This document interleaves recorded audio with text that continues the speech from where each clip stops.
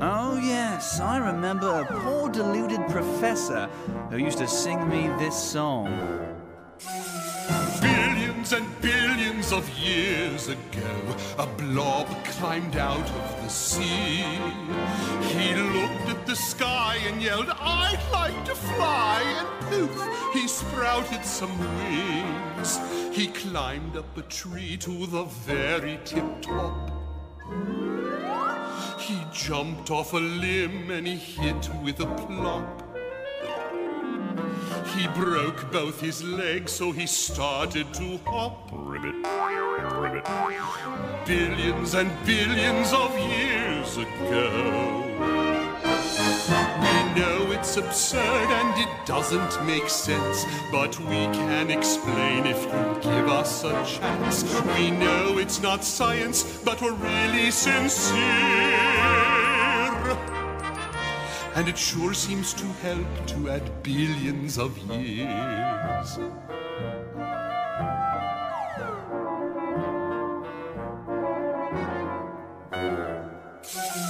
Billions and billions of years ago, a frog went out for a stroll.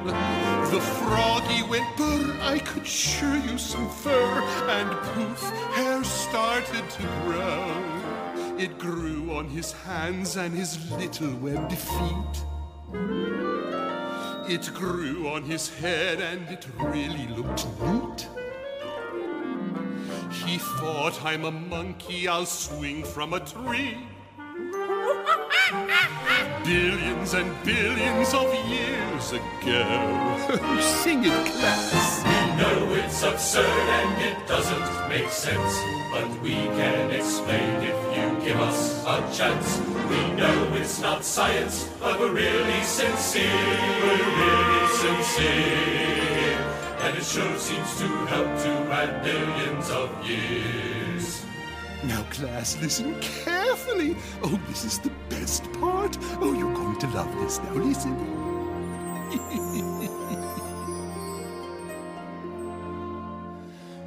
Billions and billions of years ago, a monkey sat on a rock. He said with a wink, "I'm a genius, I think." and poof, he started to talk. Oh, yes, he did. The problems of math he could now understand. He made a trombone and he started a band. He changed from a monkey right into a man.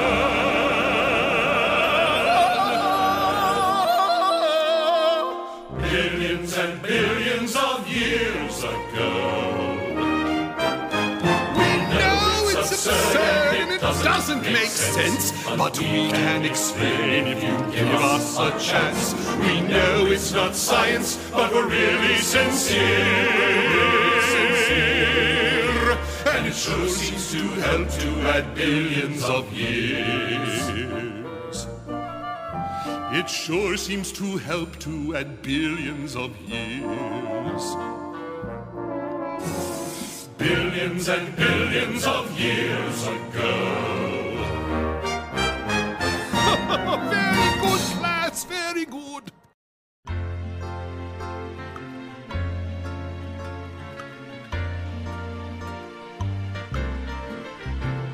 You can't make a monkey. You can't make a monkey. You can't make a monkey out of me. I like to eat bananas And visit the zoo. But I'm no second cousin to a chimpanzee. You'll never catch me scratching And eating my fleas. And you'll never see me swinging from a coconut tree. My daddy's a gorilla, My mommy's no ape. so you can't make a monkey out of me. No, you can't. No, you can't. No, you can't make a monkey out of me.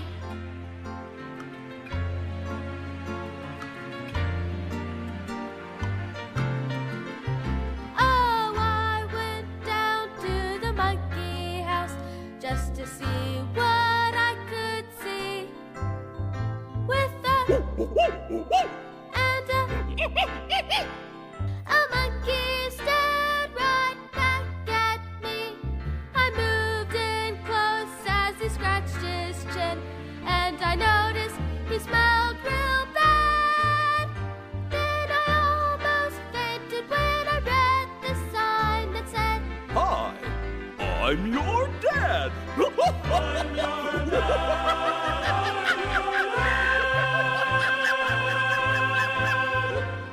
You can't make a monkey. You can't make a monkey. You can't make a monkey out of me. I like to eat bananas And visit the zoo. But I'm no second cousin to a chimpanzee. You'll never catch me scratching and eating my fleas. and you'll never see me swinging from a coconut tree. My daddy's no gorilla. My mommy's no ape, so you can't make a monkey out of me. No, you can't. No, you can't. No, you can't make a monkey out of me. I can't? No, you can't.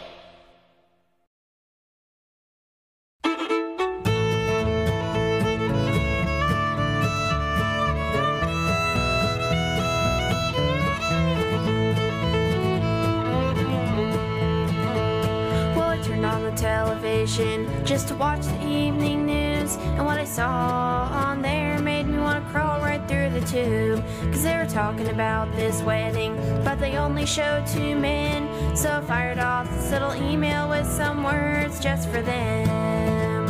Come on down to the farm, come on out to the barn. You won't find 2 roosters walking arm in arm. They couldn't make no chicken, they don't lay no eggs to hatch. When God said love your brother, I don't think he meant like that.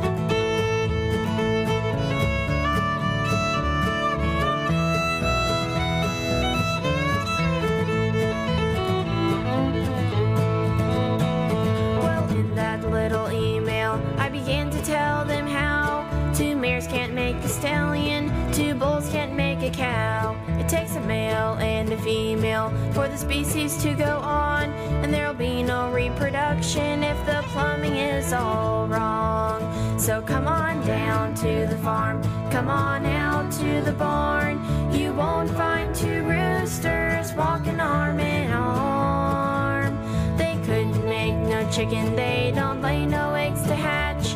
When God said love your brother, I don't think he meant like that.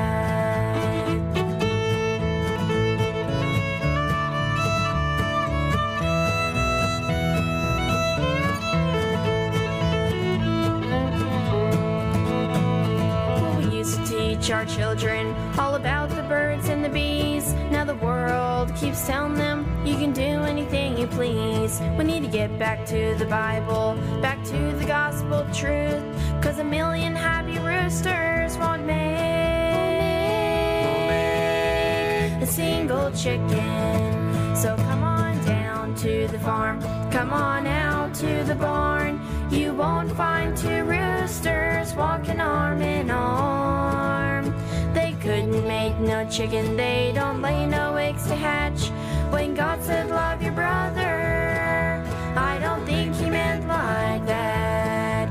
When God said love your brother, I don't think he meant like that.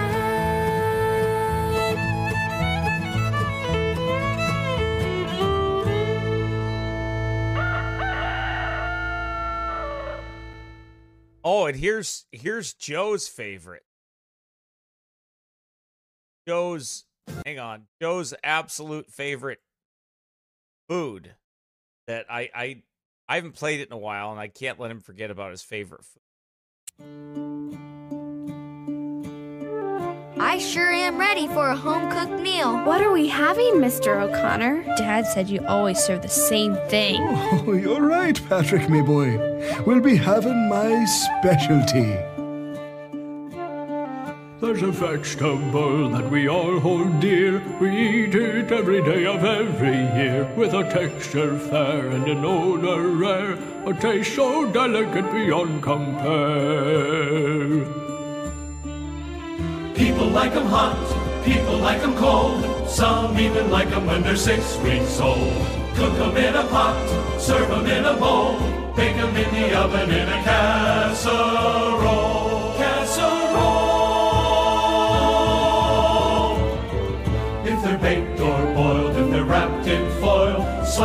slivers and they're fried in oil. In this world below, it is good to know there's nothing better than an Irish potato.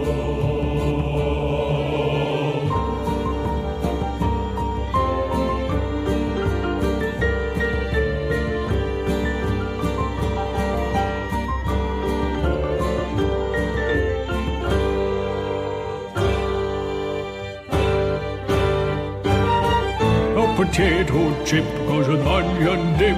It's yummy with a burger or a chicken strip. Throw away the rice, feed it to the mice. Give me mashed potatoes, oh, they're really nice. Try a tater tot when it's nice and hot. Dip it in some ketchup or whatever you've got. Everybody buys crispy curly fries. If you're really hungry, make it super size. Super size. Eat 'em when you're young, eat 'em when you're grown. Eat 'em in a crowd or eat 'em all alone. In this world below, it is good to know there's nothing better than an Irish potato. Irish potato. Irish potato. There is nothing better than an Irish potato. There is nothing better than an Irish potato. There is nothing better than an Irish potato.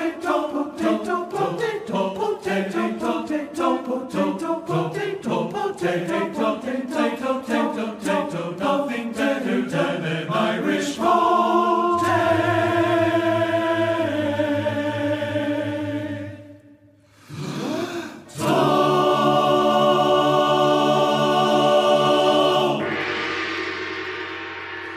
Very true. And one more song about Joe's favorite dog. We couldn't forget about that.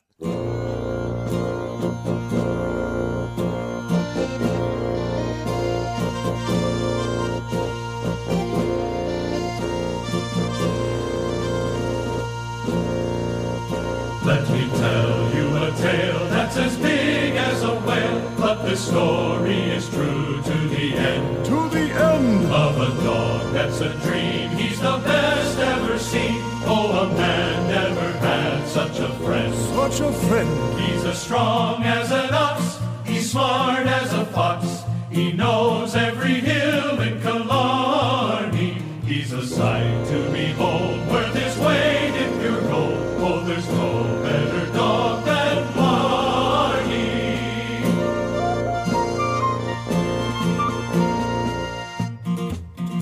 There was little Bo Peep who had lost all her sheep, till old Barney showed up with his bark. Barney went straight to work, put his nose to the dirt. He can track down a flea in the dark. In the dark. Barney stayed on the run and found everyone. He searched every hill in Killarney. He's the cream of the crop. He's the tip of the top. Oh, there's no better dog than Barney. He's the cream of the crop. He's the tip of the top. That you are, me faithful friend. Oh, there's no better dog than Barney.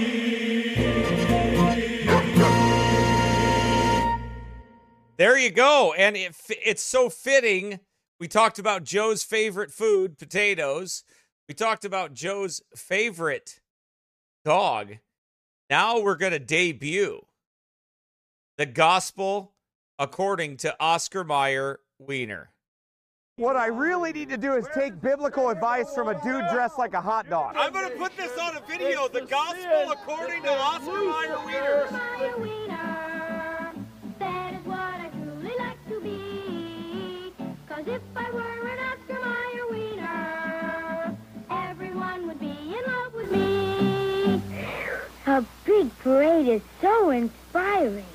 Oh, I'm glad I'm not an Oscar Mayer Wiener. That is what I never want to be. 'Cause if I were an Oscar Mayer Wiener, there would soon be nothing left of me. Oh, I love to be an Oscar Mayer wieners are all meat, all good meat. Rich and complete meat protein, mildly seasoned to bring out all the good meat flavor. Everyone would be in love with me. Next week, you handle just the refreshments, Freddie. 'Cause if I were an Oscar Mayer wiener, there would soon be nothing left of me. Okay, one more time, everybody. One more time. What I really need to do is take biblical advice from a dude dressed like a hot dog. I'm going to put this on a video. The gospel according to Oscar Mayer wieners. Mayer wiener, that is what I truly like to be. 'Cause if I were an Oscar Mayer wiener, everyone would be in love with me.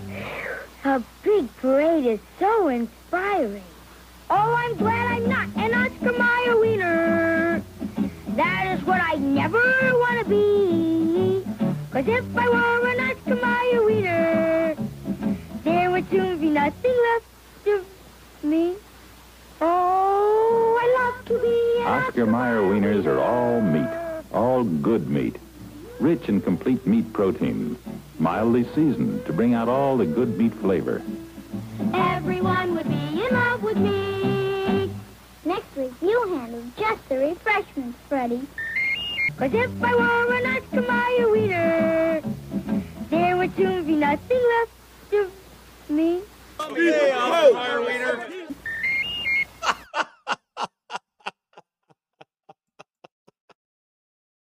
That was great.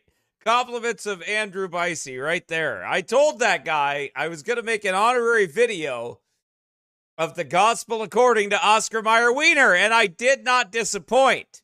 Brother Andrew and I made sure we got that in. And there you go. Kind of goes along with that. Do you think Rumar, are you the head of your wife? I like to think that we're equal. Are you the head? Beta! I am no. I'm an alpha. Not if you think you and your wife are equal. Beta! Oh, because I tell you why. Beta! Rumar, are you the head of your wife? I like to think that we're equal. Are you the head? Beta! I am no. I'm an alpha. Not if you think you and your wife are equal. Beta! Oh, because I tell you why. Beta! Rumar, are you the head of your wife? I like to think that we're equal.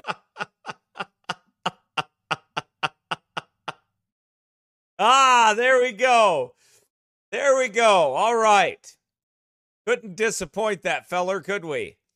So that's the gospel according to Oscar Mayer wiener. Yeah, that's it. Well, anyway, happy Friday. It is Friday, and we have a lot of work to get done, don't we? I thought today, though, we'll talk about a bunch of things before we get started with everything. But I thought about today that I would do a Bible study. I was thinking last night, I was in bed before I went to bed, and I was like, I just want to study something out of the Bible tomorrow, something along those lines, and that's kind of where I left it. And the Lord did not disappoint. I was reading in Philippians chapter 4 this morning in my devotion. And it really hit home to me. And I'll talk about that in a little while here. And I believe it's going to help some folks out there. God gives us some good stuff for us to learn. All right. Well, let's say hi to everybody here. Who's on here? Carl Winters is on here. Joe with his dog, Blarney, and his Irish potatoes. Gregory Pace, Carl Winters, Dan's wife, Angie. My wife is on here. Michelle 6815, not to be confused with Michelle 6814. You don't want to confuse those two together. That happens sometimes. Then you'll end up blaming Michelle 6814 for what Michelle 6815 does, and you can't have that. Okay? None of that stuff now. Then let's see. We have Teresa 49638. Not to be confused with Teresa Daryl's wife. Oh, wait, that's the same one. Okay.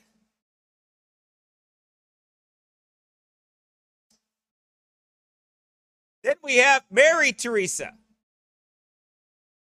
She doesn't have any numbers by her. None. She remains numberless. Okay. Then we have Becca MN. Little Becca, big MN. Did you notice that? Little Becca, big MN. Because we all know that Becca has the largest phone known to man. And she is one of the shortest people with the largest phone. And she has the largest water bottle, water container that anyone her size could ever walk around with. I think it doubles as a weapon because if she hits somebody in the head with either that cell phone or that water bottle, they would die. Easily. Or be severely knocked out. And if she holds the cell phone up to her head, it hides her entire head behind it. You cannot see her whole head behind that phone. So it hides her well.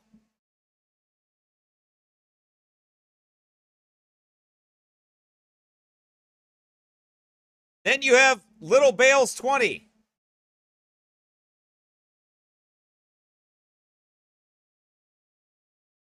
Andrea and her house of children. And her husband probably running around somewhere working, I'm sure. And happy birthday to Teresa. Happy 50th birthday, right?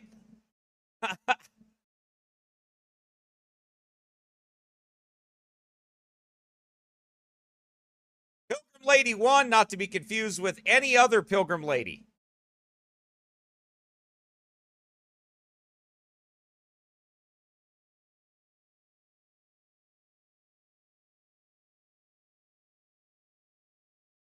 Okay.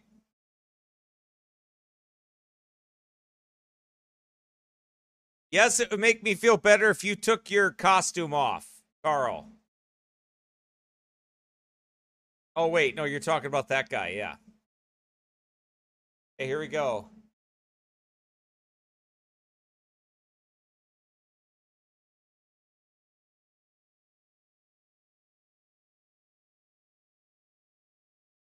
Yes, Michelle. A big truck, too. That's right. Becca with the big truck.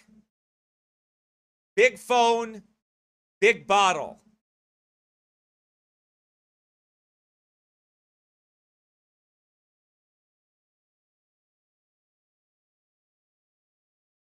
Okay. Carl's eating a pack of Fig Newtons from America. Or are those from England? I don't know where those are from.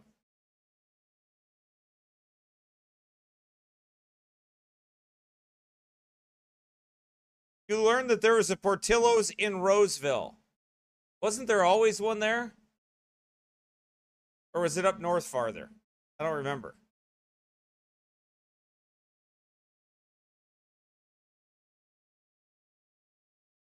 Okay. So there we go. Everybody's all here. Well, not everybody. There's 36 people here. We're going to do a Bible study, so only the serious people will be here. Everybody else will be gone. But that's okay.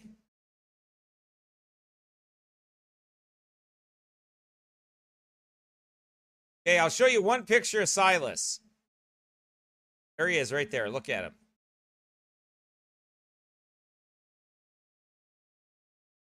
That is Silas.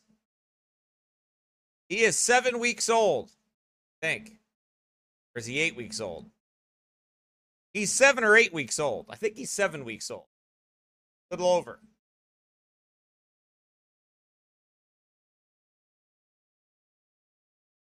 Sporting the chubby cheeks. Definitely sporting the big belly.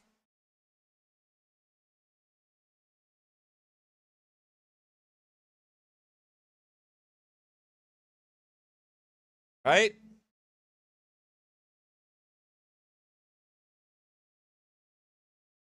Getting bigger.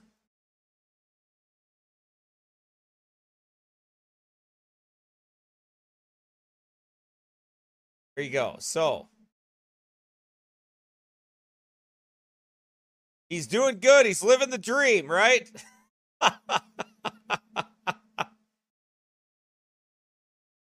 He looks well rested, doesn't he?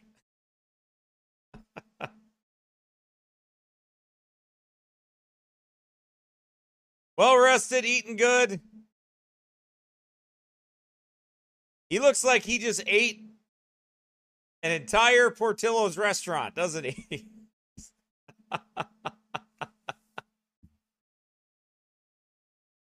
Yep. Definitely has my belly.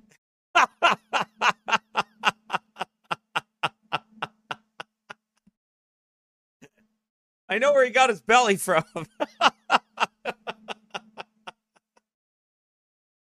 Oh, that's funny. Oh. Gotta fatten him up for the Minnesota winter, man. He's gotta make it. Cold here.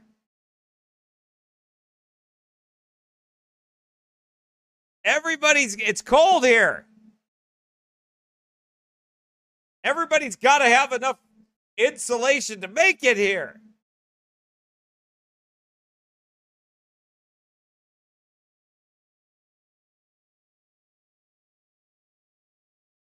So, anyway, there we go.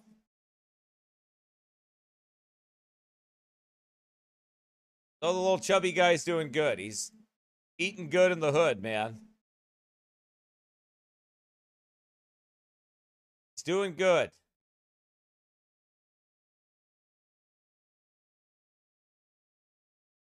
All right. Well, we are planning a ton of stuff, man.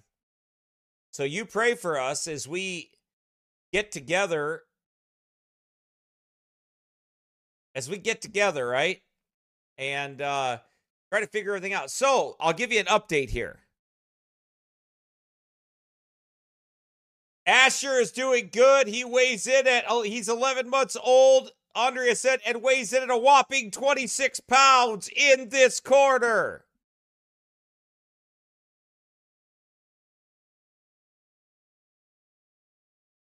Gideon is too, man. That old boy is. He's got it, man.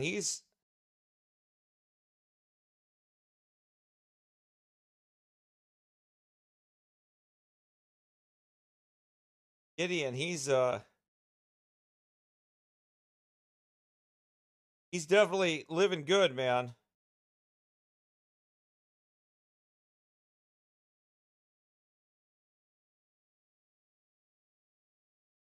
Okay, so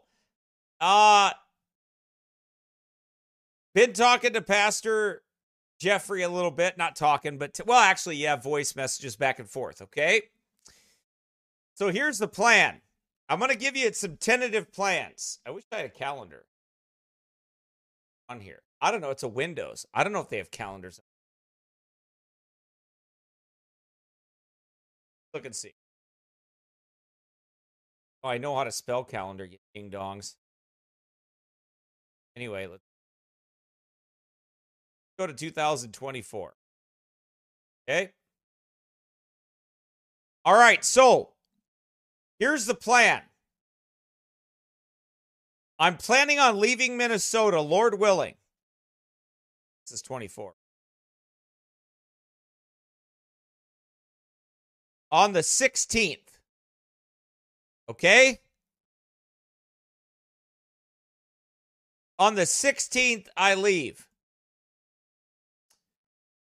We drive to Michigan probably all day the 16th. We arrive there that night in Michigan, probably. We get up on the 17th, and we drive the rest of the way probably to Canada, I'm guessing. Okay? Now, so we'll be in Canada around that time. The 18th, I'll be running around there doing some stuff. The 19th, I'll be preaching in the church. Okay? The 19th, I'll be preaching in the church. Pastor Jeffrey's church, probably 2 or 3 times. Whatever. We'll be street preaching on the 20th. Okay?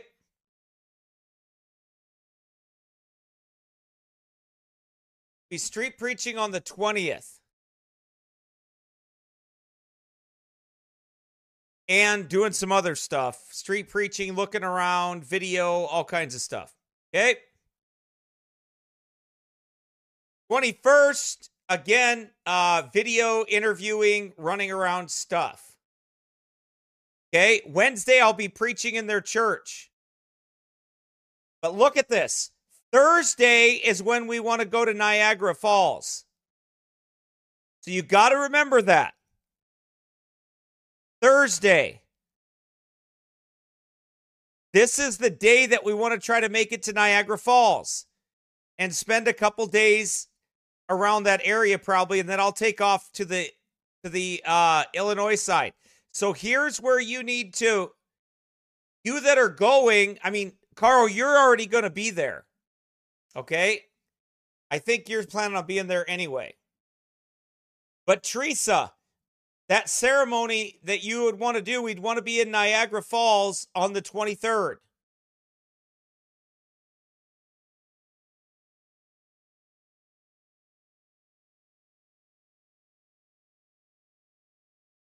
Right? So on the 23rd is when we'd be in Niagara Falls and we do the ceremony and everything, okay? Visit Niagara Falls, look around, maybe spend a couple days there. You guys are probably going to be off work, so we could spend a couple days up in that area. Pastor Jeffrey will find some stuff for us to look at. And then I'll spend the next week or so traveling home.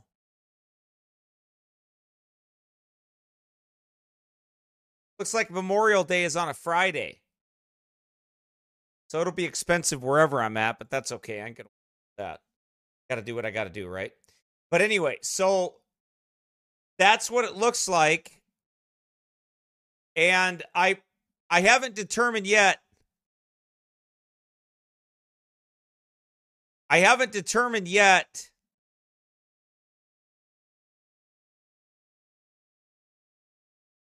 How I'm going to do it won't matter to any of you guys, but for my family to actually spend about 10 days with them or so.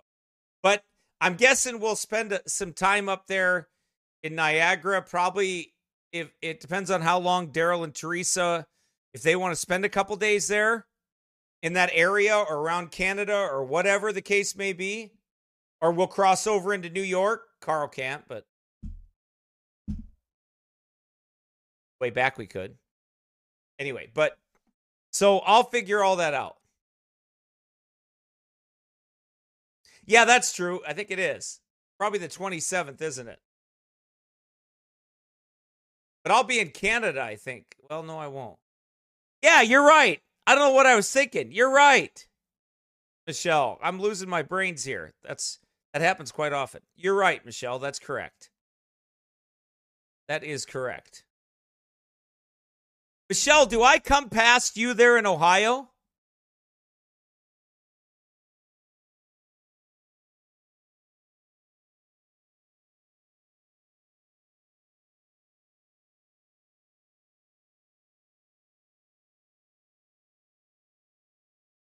Don't worry, we're not leaving Mary. But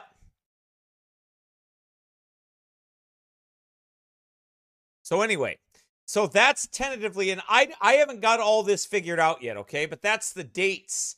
I think Pastor Jeffrey's going to take a week off of work. So, you know, we're going to be like a week in Canada, probably close to a week, because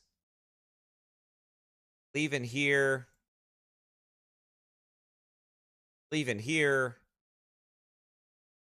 and I get there. No, I'm leaving the 16th. I get there on, we'd get to Michigan on the 16th.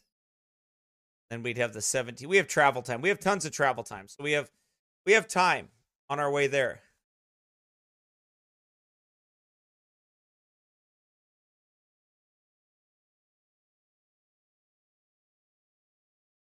So anyway, that's the tentative time plan. Time. Now, with Brother Andrew coming, he will be coming to record everything, to do interviews, to do put together the documentary footage for preaching in a foreign country and all that kind of stuff.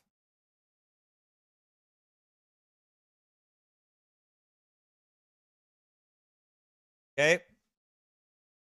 So Andrew will be flying in.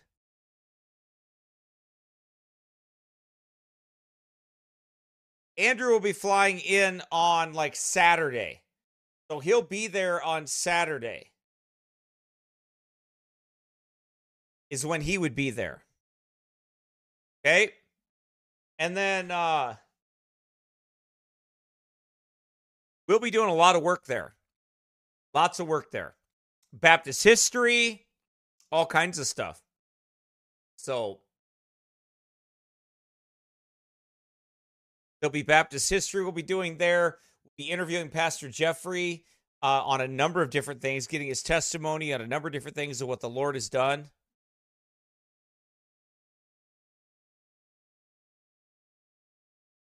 Okay. So you pray about that. Pray for the Lord to provide for all of these things. By the way, I want to preach to the Jewish community over there. There's a Jewish community over there, and I want to preach to those folks. Well, I'm there also. Street preaching, but also, you know, all that stuff. So you pray about that the Lord would provide for all of our needs and, you know, take care of us. Okay, so pray the Lord would, and we got plenty of time, and people will be able to give towards that, and we'll be recording Carl and Mary's wedding vows, their ceremony, their official ceremony in person. We did one online, but their in-person ceremony, we'll be recording that at Niagara Falls. Okay? It will be recording Daryl and Teresa renewing their vows at Niagara Falls. Okay?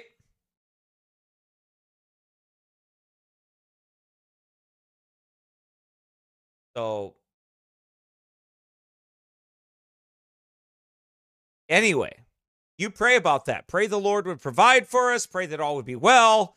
Pray that we'd have a good time. And then I'm going to take my family after that, and I'm going to take them and go on vacation with them and spend some time with them coming back home out east there.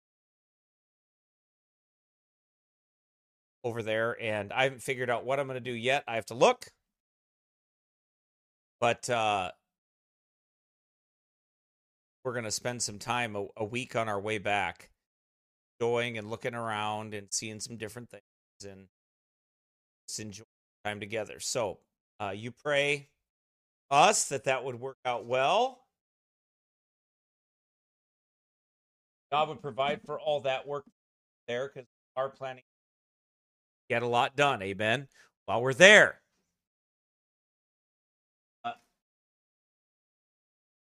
And also pray this weekend. Brother Andrew and I will be, sorry about that, I was away from the microphone. Brother Andrew and I will be working on the Colosseum documentary. We'll start working on that. I want to get that moving here, get that going so you can see that and all the hard work that, all the blessings from that, and learn some things from it, okay? And, more with the Waldensian Cave and all kinds of, we got a lot of stuff to do, okay? Pray for us. Pray the Lord provide, give us traveling mercies and take care of us and all those things. And lots of stuff from Europe we're going to be doing. So you pray for us. It just takes time because we're not professionals and we don't have unlimited cash supply and unlimited hours and all that kind of stuff. We all have very busy families and everything else like that.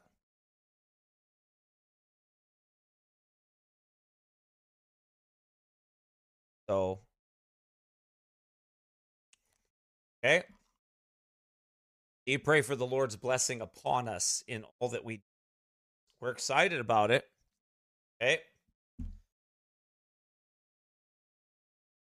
And lots of good stuff ahead of us.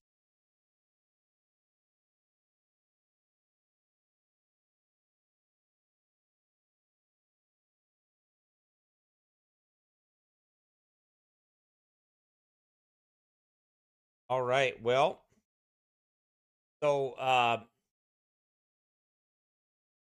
also don't forget about the camera that we're using for the meeting house. And we had to recently, our other one died, and we had to purchase this one from Brother Andrew, and I'd like to give him some of that money back if I could, because I spent about 3 times that much on the equipment that we traveled around Europe with, and that we're going to be traveling to Canada with. And that you all see street preaching every time we go out street preaching. Saw for the 4 or 5 months we were out street preaching. That was the more expensive camp. The other one were meeting house. Anyway, if you can, and you'd like to give that market specifically, that if it's just general giving for everything else, then just call. But if something special like that, go ahead and market for them. Okay, and then you could do that through our website here. You can click on donate, or you can click our website is oldpathsbaptistchurch.org. Scroll down, PayPal, Venmo, Apple Pay. Or you can click on donate. It'll take you to PayPal right away. You can use a credit card. You can use anything you want to, or your PayPal account there, or you can mail us something. Our address is on our. Okay, so lots of exciting things ahead of us. Pray about all those things. We appreciate anything you do and your prayers, all that good stuff. Right? Now then. The sound is cutting out because I'm not over this stinking microphone. That's why. I have to hover over it like I'm a prisoner hovering over my plate of food. But we'll get that fixed. Yeah, it shouldn't be cutting out now. I was away from it. That's why it was cutting out, I'm sure. If I don't stand right over the top of it, it does that. So hopefully it's not now. Is it coming in clear now or what?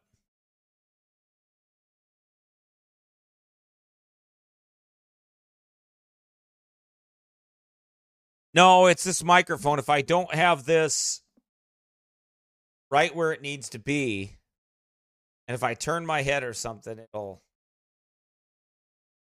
cut out. Okay?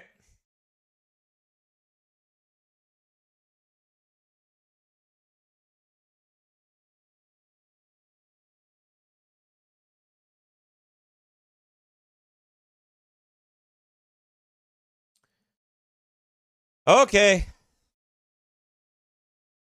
Now, turn your Bibles to Philippians chapter 4, please.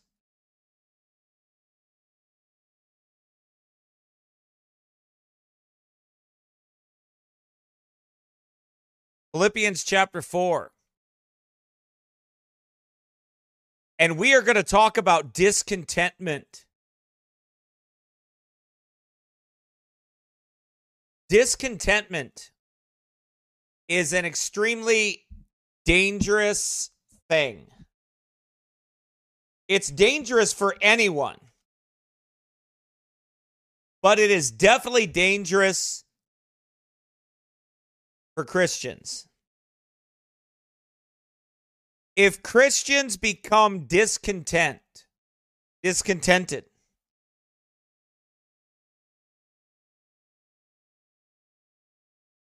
they can literally destroy everything in their lives.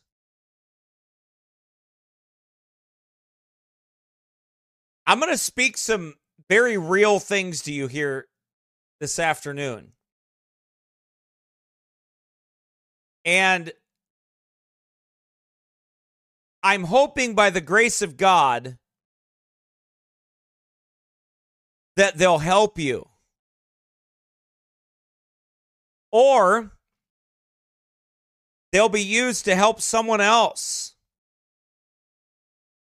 that goes through some things. You know, we talk about often, well, we don't, but the world does. The world talks about often a midlife crisis.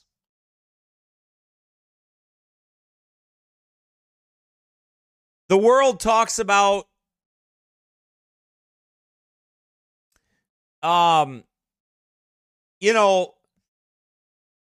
depression, which is real, and sometimes when a man or a woman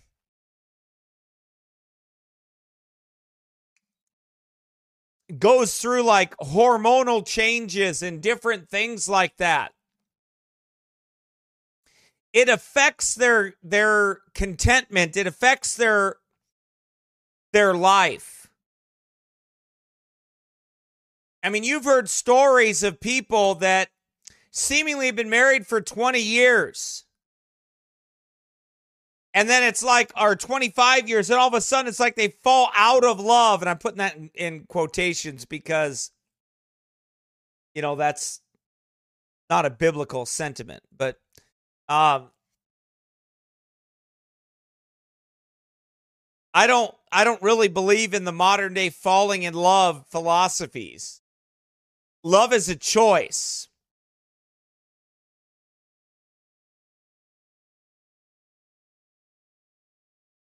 But anyway, what happens is you hear of those things, and all of a sudden they've been married for 25 years, and then they walk away. The guy flips his wig, turns like a 180, and buys a car, dyes his hair, and moves to Kenya or something weird. Or you hear about women that they're going right along, and then all of a sudden they do the same thing. They flip out. They seem to lose interest in their spouse or lose interest in the life that they have, and they do something totally crazy and nuts. Now, some of those things happen because of like hormonal changes. However, like anything else, we are not allowed to leave as Christians the plain path of duty and walk away from our responsibilities. Walk away from our commitments. Walk away from what is right.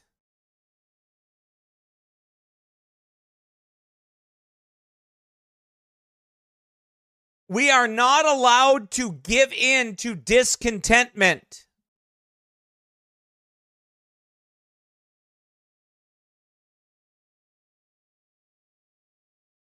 It's something that I have seen in the scriptures and I've seen it in real life with people that I firmly believe that some of these people had no idea what took hold of them. They did not know what to do with it. They were not walking close to God. And they destroyed their lives and their marriages and their children and everything.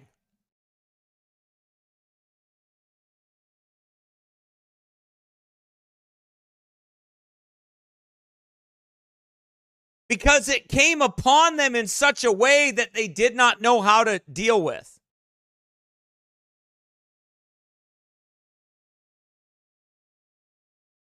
And I mean, they totally changed their lives and everything else, ditched their families,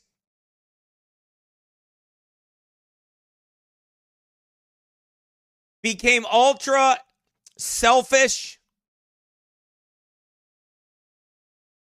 and walked away.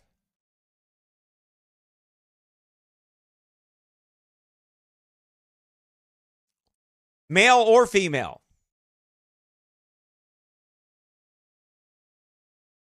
And one of the things that they did was they allowed discontentment, confusion, things to happen in their mind and their heart, and they ran with it.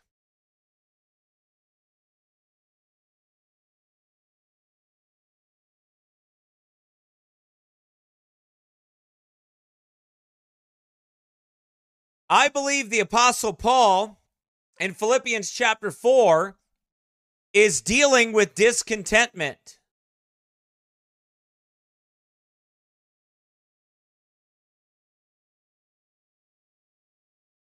The text verses that I'm going to use here,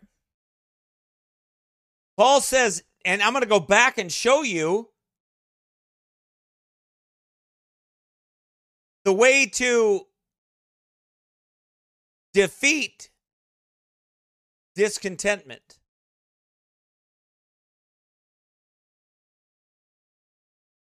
Paul says, not that I speak in respect of want, for I have learned in whatsoever state I am, therewith to be content. I know both how to be abased and I know how to abound. Everywhere and in all things I am instructed, both to be full and to be hungry.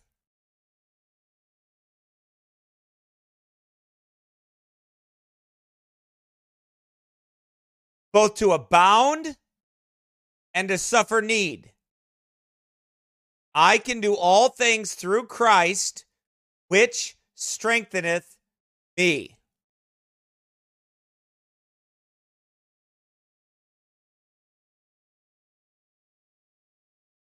Starting with verse 4, I believe Paul is giving directions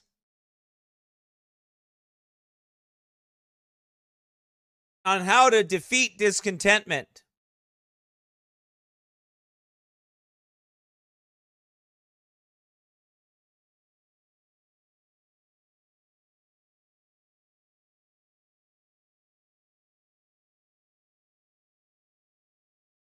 Number 4, verse 4. This is the first way.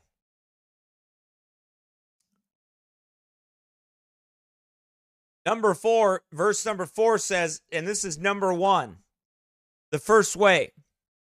Rejoice in the Lord always. And again, I say rejoice.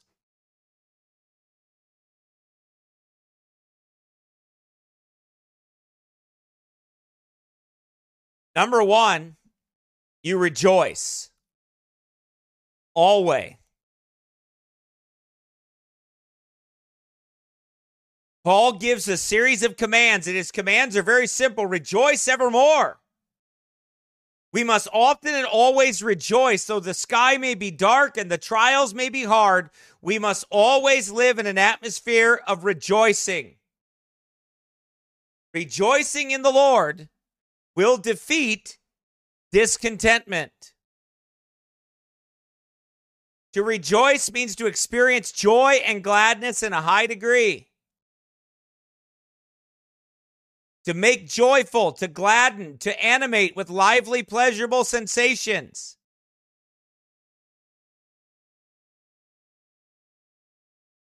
To experience joy and gladness, to express it, right?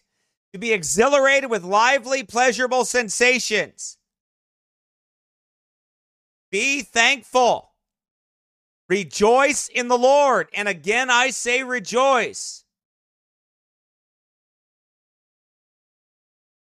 If you would defeat discontentment, you and I must always have a practice of rejoicing.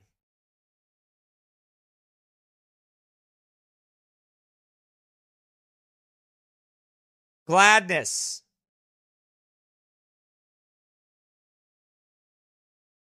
We must always be in an atmosphere of rejoicing.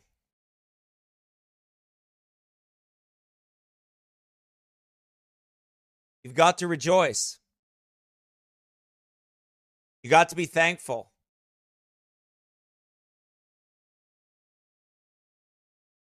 Make a joyful noise unto the Lord, right?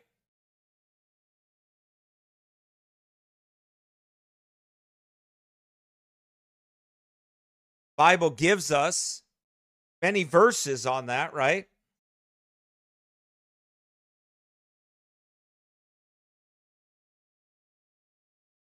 Tells us to rejoice in the Lord always, and again I say rejoice.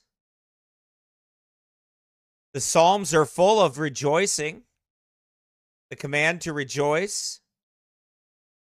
Serve the Lord with fear and rejoice with trembling, but let all those, Psalm 5:11, let all those that put their trust in thee rejoice. Let them ever shout for joy, because thou defendest them. Let them also that love thy name be joyful in thee. Psalm 9:2, I will be glad and rejoice in thee. I will sing praise to thy name, O thou most high. Psalm 9:14, that I may show forth all thy praise in the gates of the daughters of Zion. I will rejoice in thy salvation.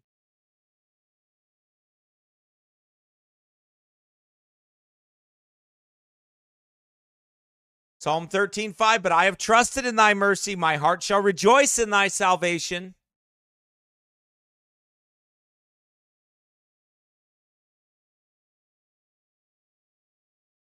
Many times over, David speaks of rejoicing.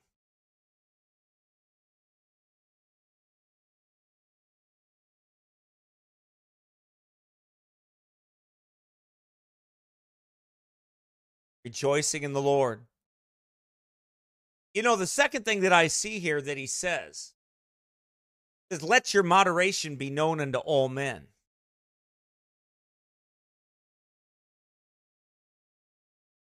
That we live a life that doesn't have to be extravagant. Because if we lose that, we can be taken with discontentment very quickly.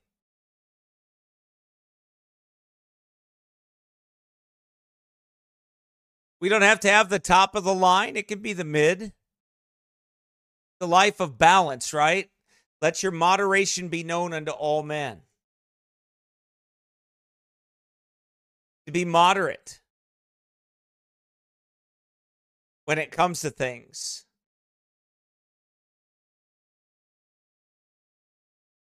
That I don't have to be extravagant, right?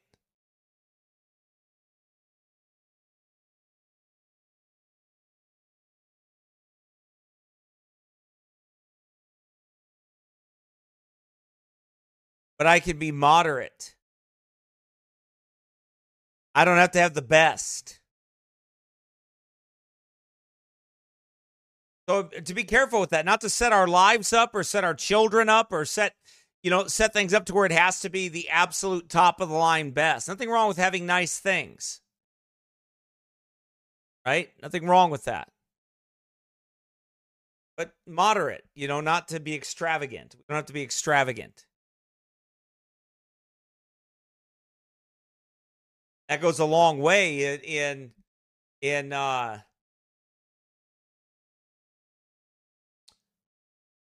preparing for, not to be discontent. It's so easy to, if we set ourselves up when we have so much at a time and we indulge in that, or we go too far with that,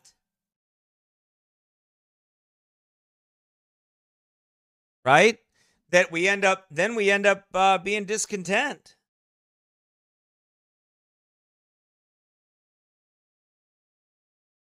So that's a dangerous place to be. So let your moderation be known unto all men.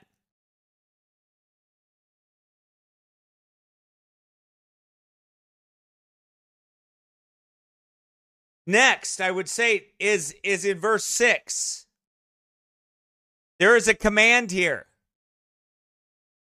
Be careful for nothing. What does that mean? That word careful in this context, it means anxious. Anxious worry. Full of care. Be careful for nothing. Don't be anxious.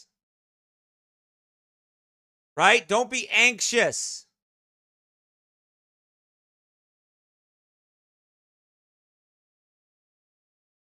Be careful. So don't let circumstances and things around you cause you to lose it. That you become extremely fearful. That your emotions take over. You have to learn to bridle your emotions. You have to learn to deal with them properly.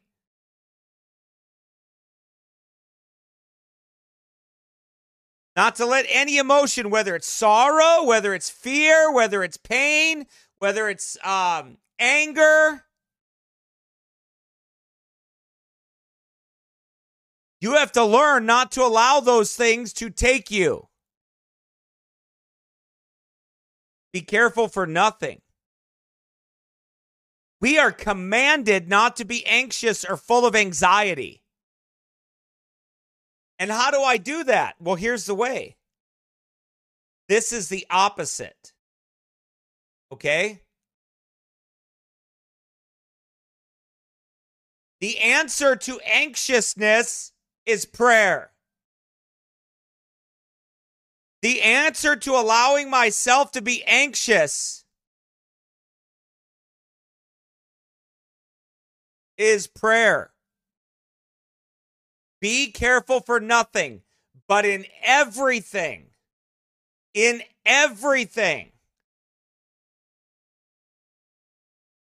by prayer and supplication with thanksgiving. So here you have your orders.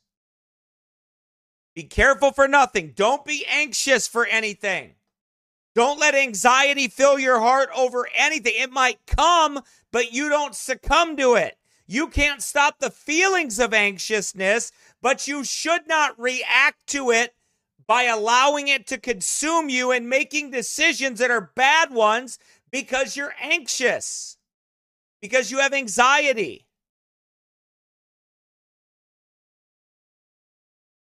I can't stop them from coming when it happens to me. I can't stop the anxiety if I have the condition of that. No, but I don't have to give in to it. I don't have to give in to it. Be careful for nothing. Be anxious for nothing.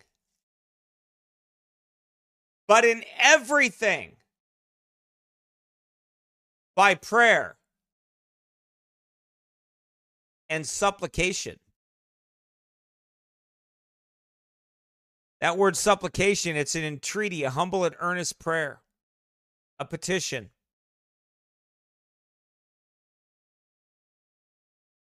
By prayer and supplication. Write this down if you're taking notes. We combat anxiety by being proactive with prayer. Write this down too. The spiritual substitute for anxiety is prayer. I'm going to say that again to you. The spiritual substitute for anxiety is prayer. It is the spiritual man that is walking with God, or woman that is walking with God. It is the spiritual substitute. So he doesn't just give you, well, don't worry. He's not like that song, Don't Worry, Be Happy, like Bob Marley or whatever the guy's name was. Don't worry, be happy. No, that's not what he's saying. He says, be careful for nothing, be anxious for nothing. But it doesn't stop there. Because what do I have to do with all that? Man, my mind and my heart is like really anxious, and it's really bad, and things are real, and I'm really worked up. So what do I need to do? He tells you. Be anxious for nothing, but in everything by prayer and supplication. You pray, you earnestly entreat the Lord,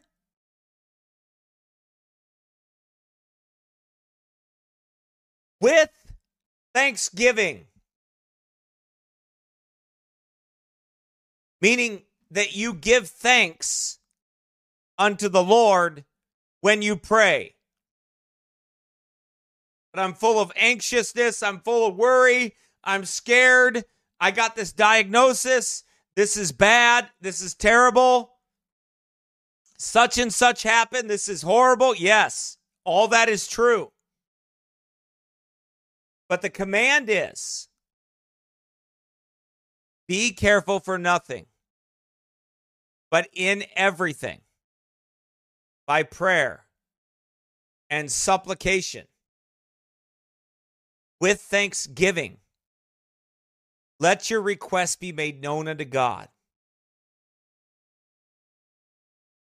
So in other words, what he is saying here is that I'm not to worry, I'm to pray. And when I pray, I'm to be thankful. I'm to thank God for his goodness to me. I'm to have a thankful spirit of all of his goodness to me. Right? And then I'm to make my request, let my request be made known unto God.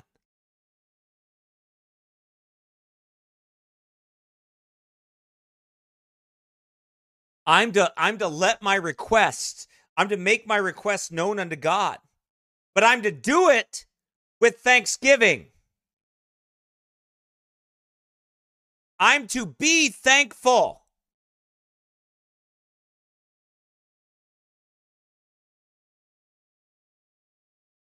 Meaning that our prayers should be accompanied with thanksgiving to the Lord. Praying always and giving of thanks always. God's people should be a thankful people. It starts with proper prayer. You and I must pray and wait on the Lord. If we would be faithful, if we would not have hearts that are given over to discontent, we must be faithful in prayer.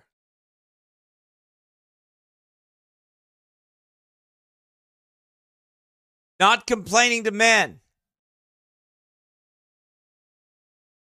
but speaking to God.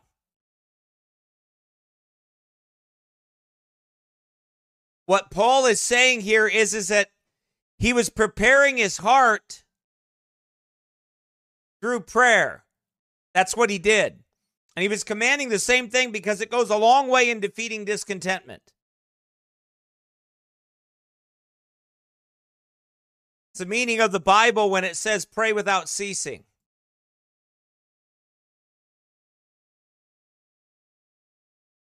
To pray without ceasing.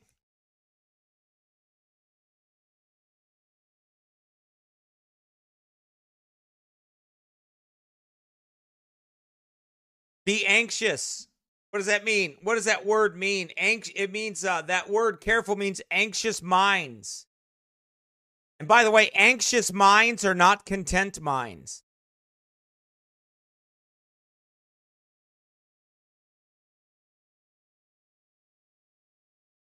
If you would defeat discontentment, you must pray. And you must pray with thanksgiving. You must be thankful to God.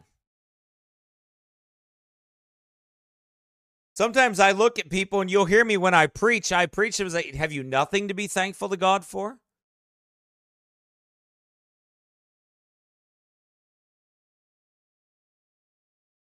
I know if somebody suffers a major tragedy, I can understand, that. But in the day-to-day affairs of life, when I see people that suffer through things, or they're going through depression or things like that, and they seem to have nothing to be thankful for.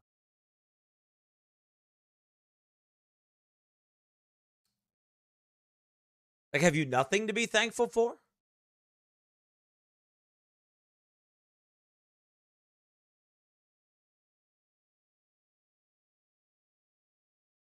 You should have a journal if you can't remember things. I mean, we all should really, but have a journal of answered prayer.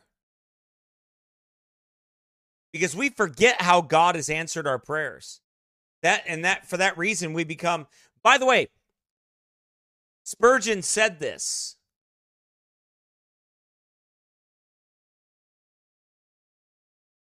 We etch our trials in stone, and we write our blessings in sand.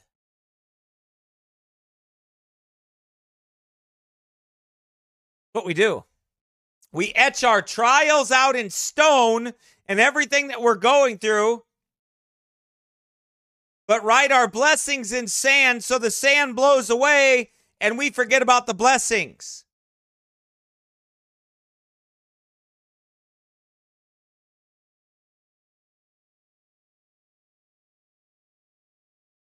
That ought not to be.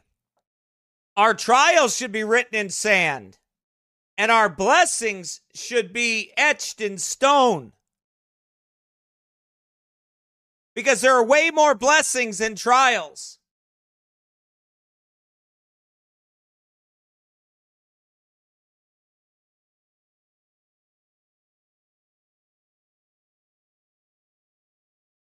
Next.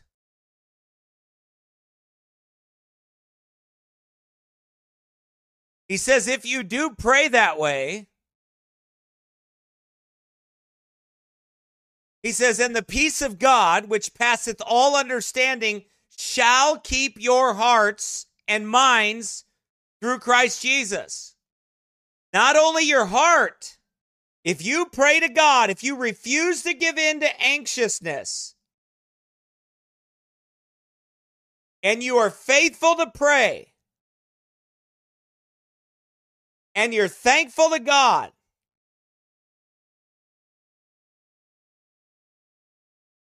the peace of God, which passeth all understanding, shall keep your hearts and minds through Christ Jesus. See, contentment will be there because you have followed God's instructions, and God's peace, which passeth all understanding, shall, just like shall not perish, shall keep your hearts and minds through Christ Jesus. Paul's saying, whatsoever state you're in, God will take care of you. He will stabilize you if you follow him. He shall keep your hearts and minds. That means that he won't let your mind completely go. He won't let your heart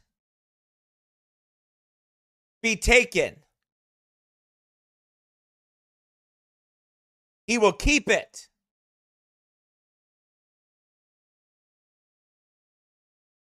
He will keep it. He will preserve it, your heart and your mind. God will do that. The peace of God, which passeth all understanding, shall keep your hearts and minds.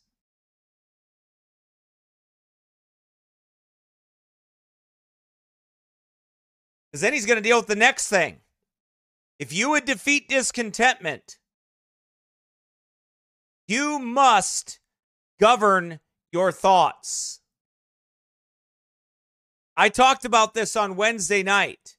You haven't listened to that sermon.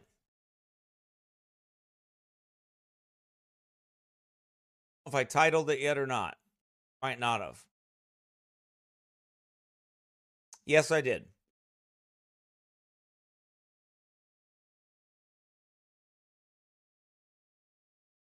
This sermon, gospel remembrance, the biblical way to remember the past. If you haven't heard that,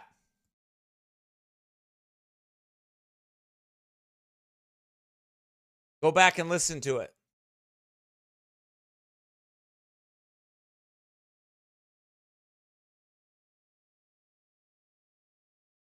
Okay? It'll help you.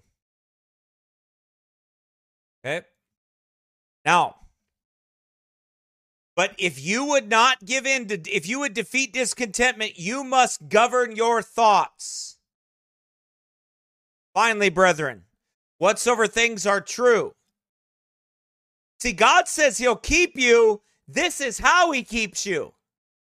By obeying him, by following him, by his grace, yes. But you and I have to keep our minds and our hearts. We've got to obey him and follow him. I'm not talking about to be saved. To be saved, you're saved by grace through faith. I'm talking about to keep your walk with him.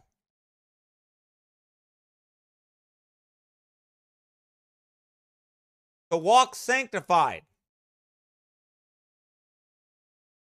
Okay?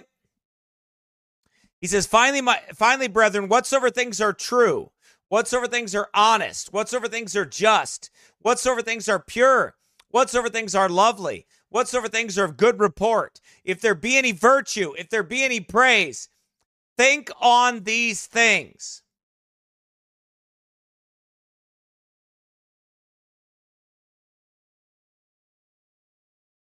If you would not be taken by discontentment, don't foster thoughts of discontentment.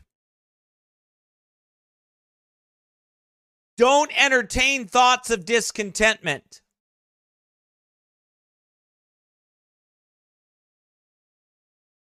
The moment you continue to foster or to think about discontentment, the absolute danger you will find yourself in.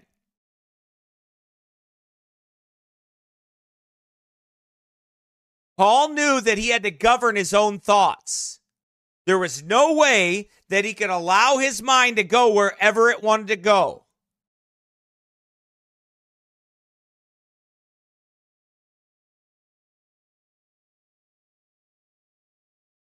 Dangerous.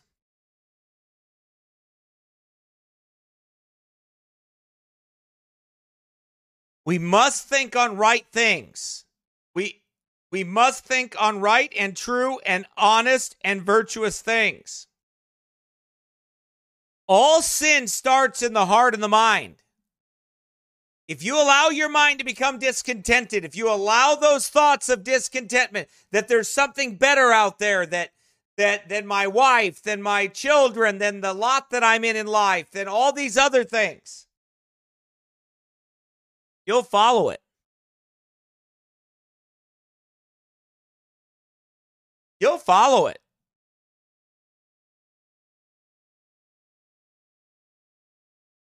Paul is showing here that if wrong thoughts are allowed to fester in our minds and our hearts, they will lead to discontentment. Our thoughts matter, and our minds should not be allowed to run without governors. They should be governed by the Word of God. Your mind should be governed. Every sin starts there in the mind and heart. It does not start in actions. It starts in focusing your thoughts on wrong things. I'm going to tell you what. I've seen a lot of people give up. And they gave up because they kept thinking about giving up.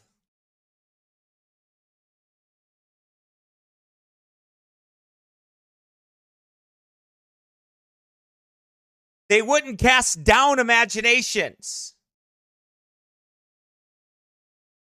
Right? They wouldn't.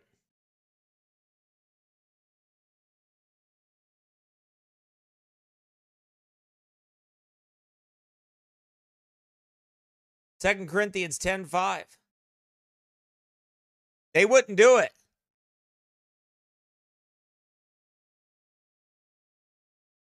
If you entertain thoughts of pornography, if you entertain thoughts of perversion, if you entertain lustful thoughts, if you do that, you're going to give into it.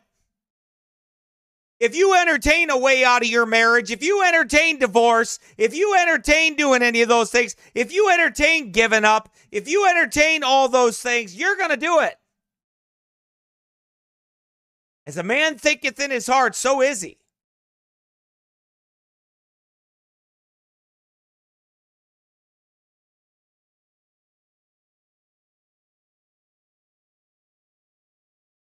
For though we walk in the flesh, we do not war after the flesh. For the weapons of our warfare are not carnal, but mighty through God to the pulling down of strongholds, casting down imaginations, and every high thing that exalteth itself against the knowledge of God.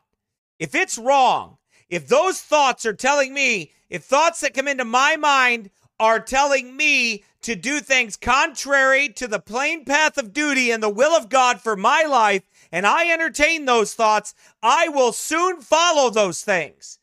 They must be cast down.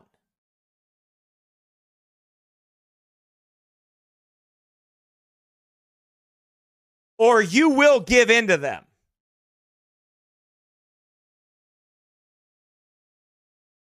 You will.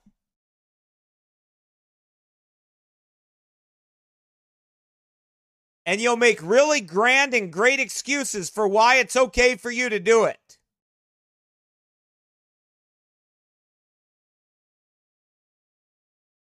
So Paul is saying, if you would not give in to discontentment, don't think those things. Now, again, you can't, when bad thoughts come into your mind, when you're plagued with them like arrows from Satan,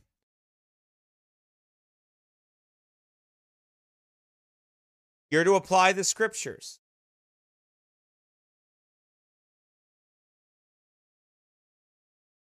Finally, my brethren, be strong in the Lord and the power of his might. Put on the whole armor of God, that you may be able to stand against the wiles of the devil. And having done all, for we wrestle not against flesh and blood. Your battles are spiritual battles. We wrestle not against flesh and blood, but against principalities, against powers, against the rulers of the darkness of this world, against spiritual wickedness in high places. Wherefore take unto you the whole armor of God, that you may be able to withstand in the evil day, and having done all, to stand. Stand therefore, having your loins girt about with truth, and having on the breastplate of righteousness, and your feet shod with the preparation of the gospel of peace. And above all, taking the shield of faith, and above all, taking the shield of faith, and above all, taking the shield of faith, and above all, taking the shield of faith.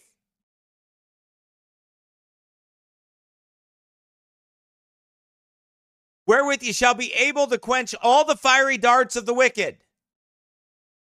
And take the helmet of salvation. It goes on your head for a reason. The shield protects you from the fiery darts of the wicked that go straight into the mind.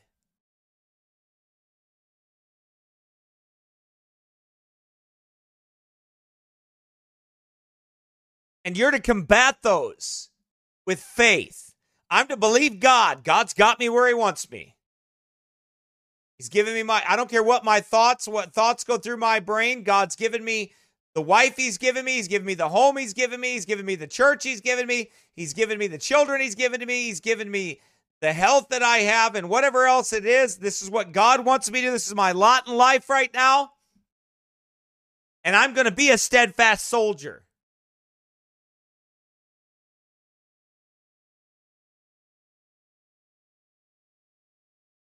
I have to endure hardness as a good soldier of Jesus Christ. Man, I'm going to tell you what. Sometimes things are just hard. I spent probably from 2017 until 2020, I'd say.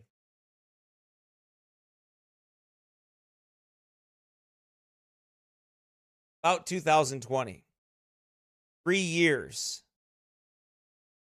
Hardest years of my life.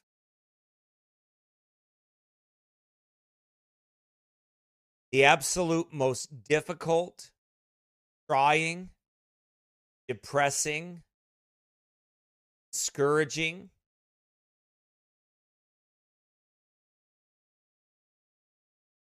years of my life.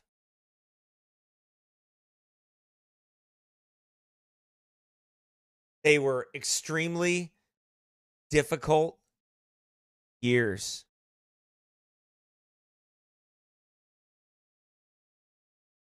Sometimes I thought I was going to lose my mind.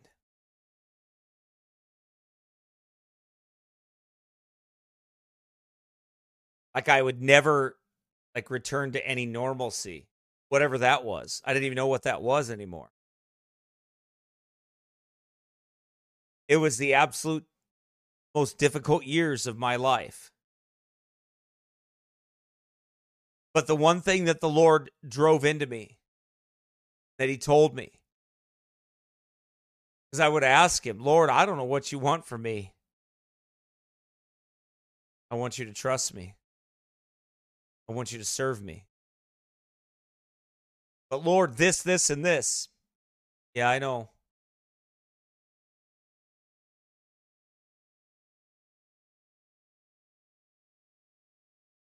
But I want you to serve me. But Lord, it's completely dark.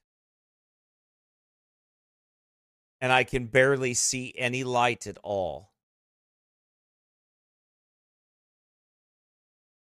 Well, then follow me in the dark.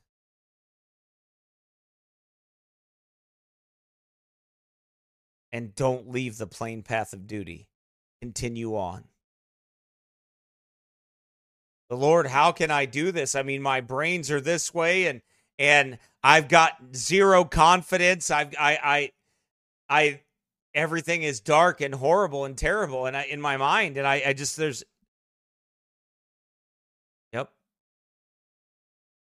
Keep going. Walk through the valley. Walk through it anyway. And finally, I had to come to the place to where basically I asked the Lord thrice to remove it from me, and he said no, he wouldn't. More than thrice. I'm just using that as a scriptural example. I would ask God, well, I just want things to go back to the way they were, so my mind would be normal. Nope. I won't do that. My grace is sufficient for thee.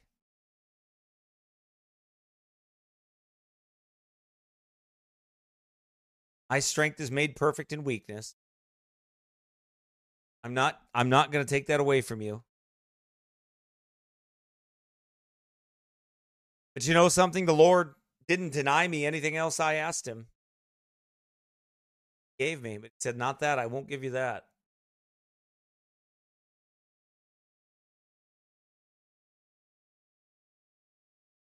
I could not, my thoughts were so terrible and they were so running amok. But the Lord placed it in my heart, don't follow anything but my book. Follow nothing but my word. Believe nothing but my word.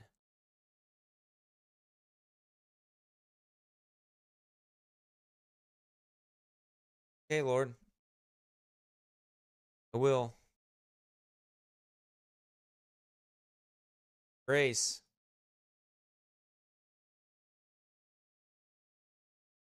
You've got to govern your thoughts. If you give it, so many men, when they go through terrible experiences in their mind, or women, they leave their wives, they leave their families, they walk away from their faithfulness. Some of them commit suicide. Some of them blow their brains out. Some of them are so confused. The one thing that God taught me through it: follow my book and you march on. The Lord, this. Follow my book and you march on. Don't leave the plain path of duty. Don't give in to your thoughts. I will teach you not to give in to your thoughts and your feelings. Boy, did he.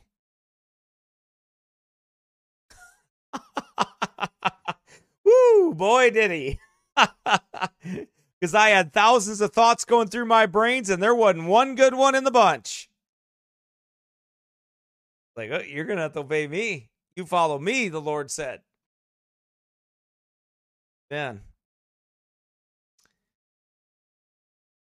You got to govern your thoughts. If you wouldn't give over to discontentment, you got to govern your thoughts. You can't be thinking discontenting thoughts. You can't be thinking thoughts of discontent. If you do, you'll destroy your life.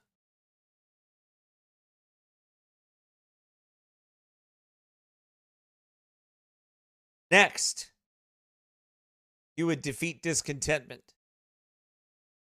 He says this in verse 9, those things which ye have both learned and received and heard and seen in me, do.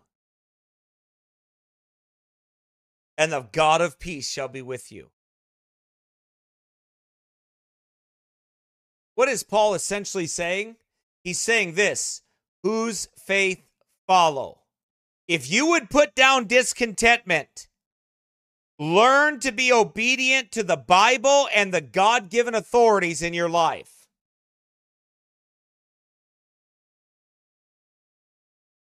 One thing that causes discontentment to grow is a lack of submission and obedience. Number one, to God. Number two, to the God-given authority that he's given you. Remember what the scriptures say. They say, submit yourselves.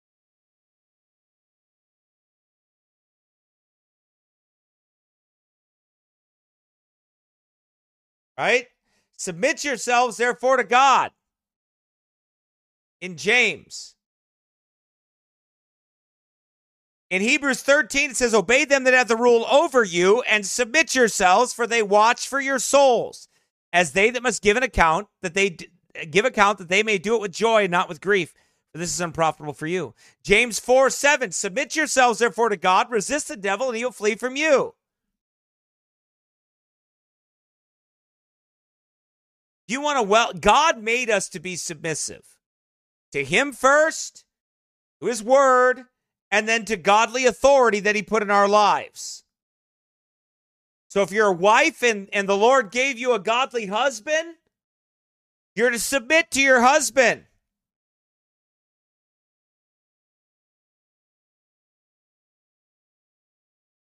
And it doesn't say submit to him when you believe he's right all the time.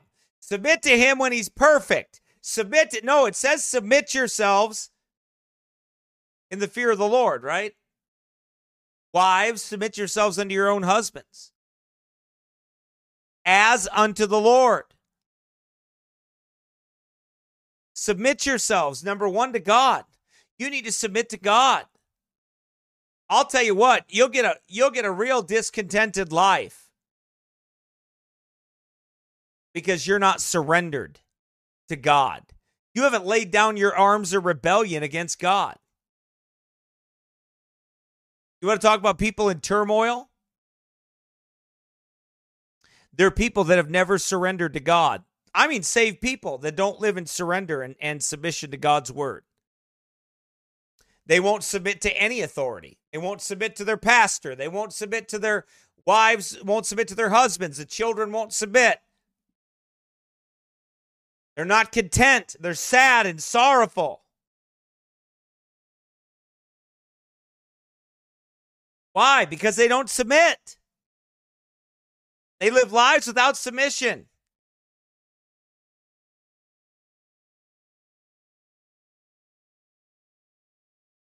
If you would have contentment and be obedient to the Bible and the God-given authorities in your life. One thing that causes discontentment is that lack of obedience. The wife not obeying the husband, children not obeying their parents, church members not obeying their pastor and following his faith as he follows Christ. This brings discontentment. But if you follow the leadership that God has given you, it brings contentment and not contention or a contentious spirit. It seems like whether it's a church or a home, there's always has to be someone that has a contentious spirit.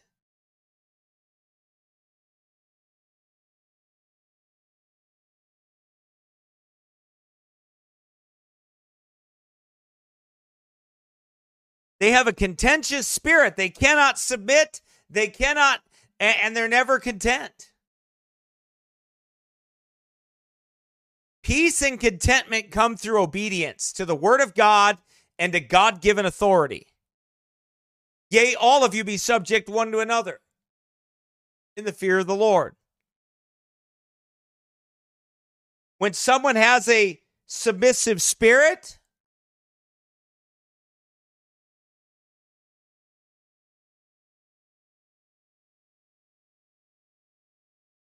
they're generally content people, content with the leadership that God has given them. If you're waiting for your husband to be perfect before you submit, well, he's waiting for his wife to be perfect before he leads. How's that working out for you?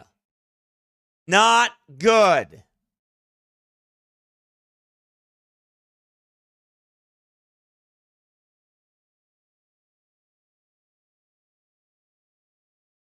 Not good at all.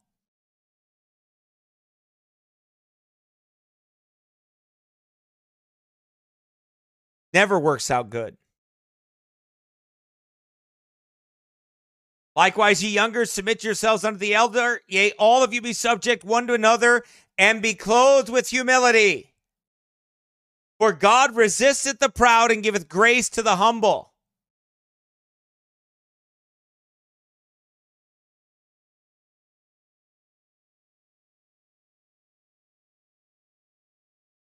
And here's another thing. You know what? You know some of the most unstable Christians that are never content? They don't have one authority. I have one authority. It's that King James Bible.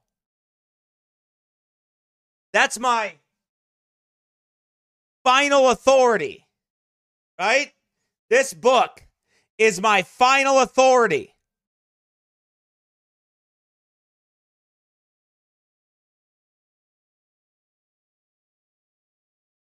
It brings contentment. This book brings me contentment.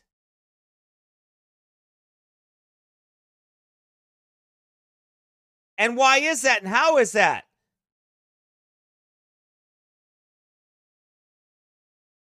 Because I'm surrendered to it. I'm surrendered to this King James Bible, and this King James Bible, what does it do? It settles everything for me. So if I have a place that I can go that settles all of life's concerns, I don't have to be anxious. Now, I get anxious sometimes, right? And I have to get right with God, and I have to submit to the Word of God. But I don't have to be anxious. Why? Because I have a book that tells me everything that I need to know. Tells me everything.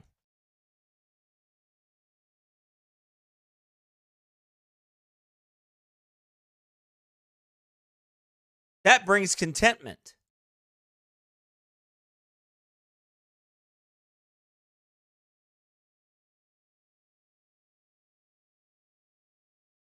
Right? That brings contentment. That brings peace of mind and comfort.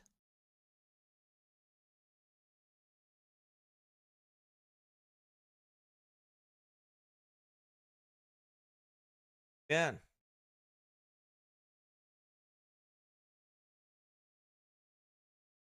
Paul realized on his past experiences.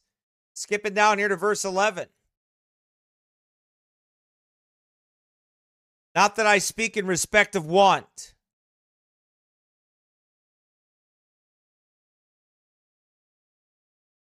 For I have learned in whatsoever state I am, therewith to be content. Paul learned by experience how to be abased and how to abound. He learned it by the Lord taking him through trials. Trials teach a man patience. Trials teach a man to be content and to wait on the Lord. Trials mature the Christian man or woman and fit them for service to the Lord.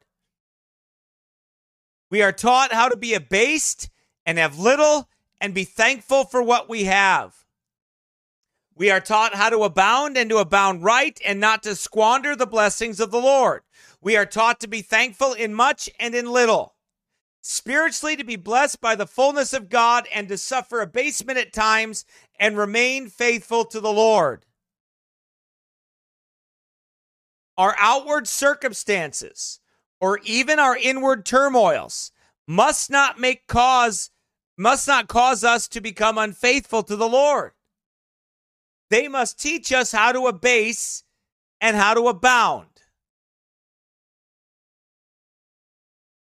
Paul learned that whatsoever state he was in, therewith to be content. Learning contentment in all things. God's word says, but godliness with contentment is great gain. What does that word content mean? It means rest or quietness of mind in the present condition. Satisfaction which holds the mind in peace. Restraining complaint, opposition, or further desire, and often implying a moderate degree of happiness.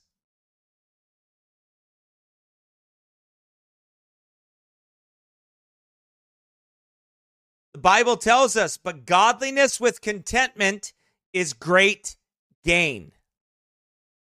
For we brought nothing into this world, and it is certain we can carry nothing out. Paul's saying that your life is but a vapor, it is short. Brought nothing in, you ain't taking nothing out.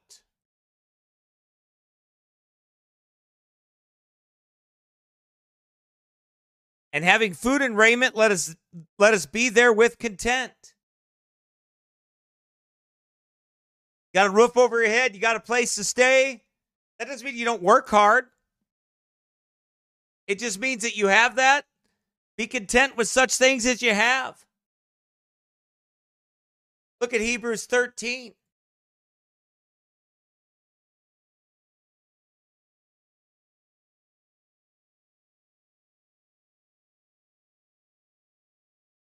Let your conversation be without covetousness. One of the problems, discontentment, is covetousness. Covetousness is a sin that produces discontent. Look what he says here. Let your conversation be without covetousness. Your life, not just your speech, but your entire life. Let your conversation be without covetousness. And be content with such things as ye have. That's a command. Don't let your conversation be full of covetousness, your life.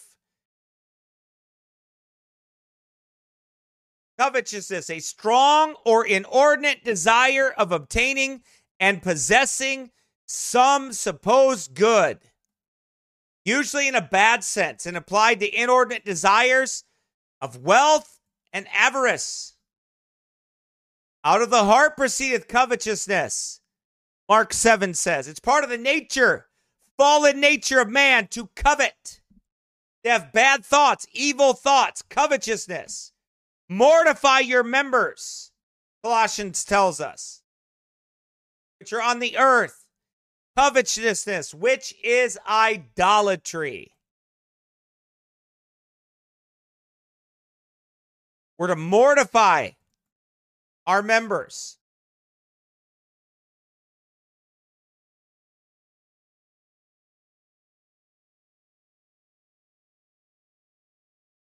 Mortify, therefore, your members which are upon the earth: fornication, uncleanness, inordinate affection, evil concupiscence. I said that right? Concupiscence. Yeah, I think so. And covetousness, which is idolatry. Covetousness is idolatry.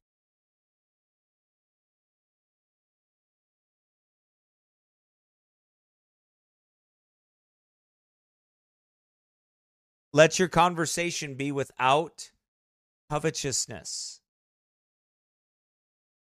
See, this is how Paul learned both how to abase and how to abound and to be content in all things. Be content with such things as you have. For he hath said, I will never leave thee nor forsake thee. Because he promised that he would never leave us nor forsake us, that's enough. Right? Go back to Hebrews 13:5. Then I'm going to go back to our text. I'm going to show you the same. He says the same thing a little bit away, but let your conversation, that's your life, be without covetousness, and be content with such things as ye have. For he has said, I will never leave thee nor forsake thee, so that we may boldly say, the Lord is my helper, and I will not fear what man shall do unto me.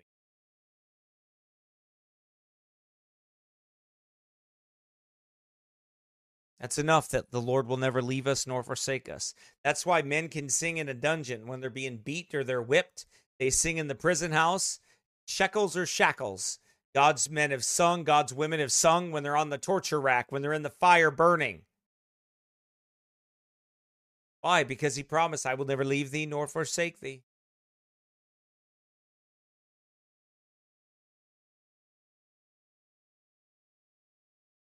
See, this is the key to what Paul learned.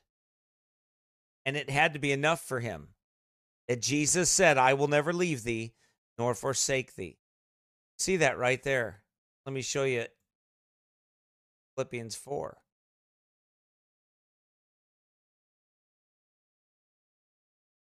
The Lord would never leave us nor forsake us.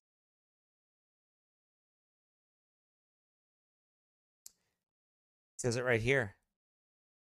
I can do all things through Christ, which strengtheneth. That's what he means by that. That Christ is with me, so I can do all things through Christ, which strengthens me. Why? Because he'll never leave me nor forsake me. No matter what I go through, is there with me. That's why sometimes when people go through bouts of assurance of their salvation, they doubt whether they're saved, and they go through that. God hasn't left them.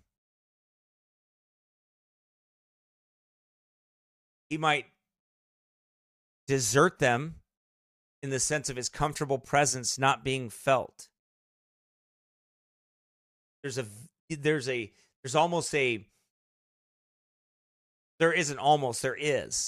where his spirit is not bearing witness with our spirit. That he withholds that. But even in that, we have to learn to trust him. Don't trust what we feel. We don't trust what we're going through. We trust in the Lord. And we believe what he says in his word, that I will never leave thee nor forsake thee.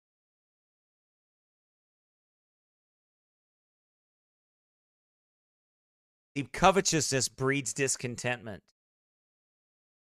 There are grave dangers with discontentment. Marriages have been ruined through discontentment. Lives have been destroyed through discontentment. Children have been neglected because of discontentment. It is a sin to be discontent, and you and I must learn contentment. Be content with with such things as you have. Be content with what God has provided you in this life. Be discontent with your sin and your wickedness and your idleness and anything that dishonors God within yourself. By the power of the Holy Spirit, root it out and rout the enemy out of your life. But be content with your life that God has given you. Be content with your wife. Be content with your children, your home, your family, your church, and all the goodness of the Lord. Murmur and complain not against God's goodness to you. Do not allow discontentment to fill your heart and your life. You will destroy your life through discontentment. Men murmur and complain about all that God has given them. And if you follow that line of thinking that you are not then you are not practicing godliness with contentment, which is great gain. Again, women go through natural hormonal changes and challenges which can breed a discontentment, and men do as well.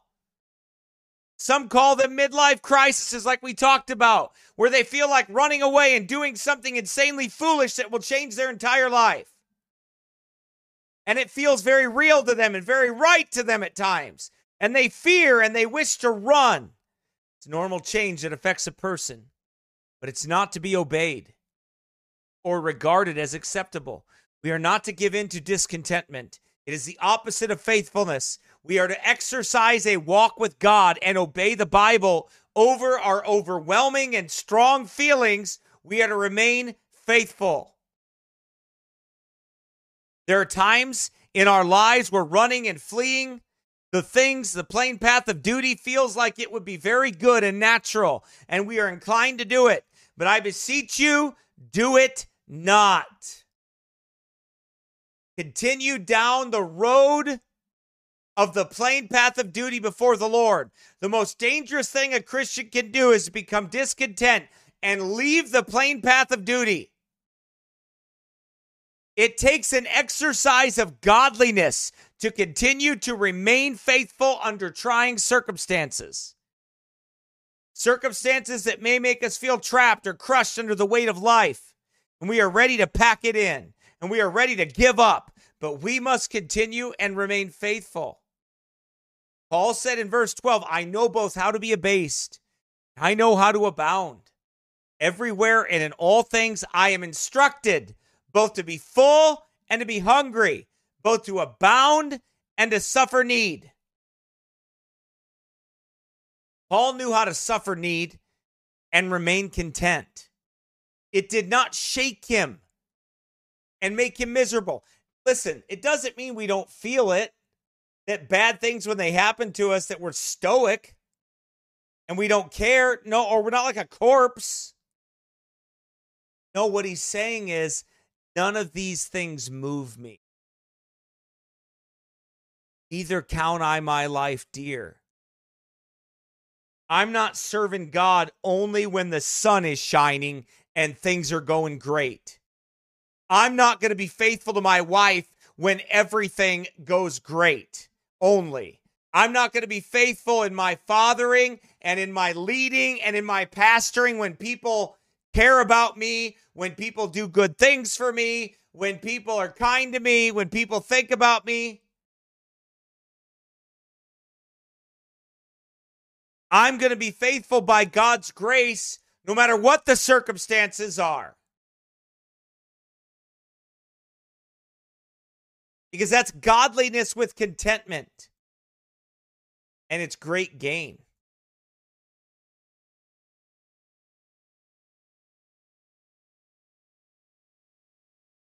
That's what Paul was saying there.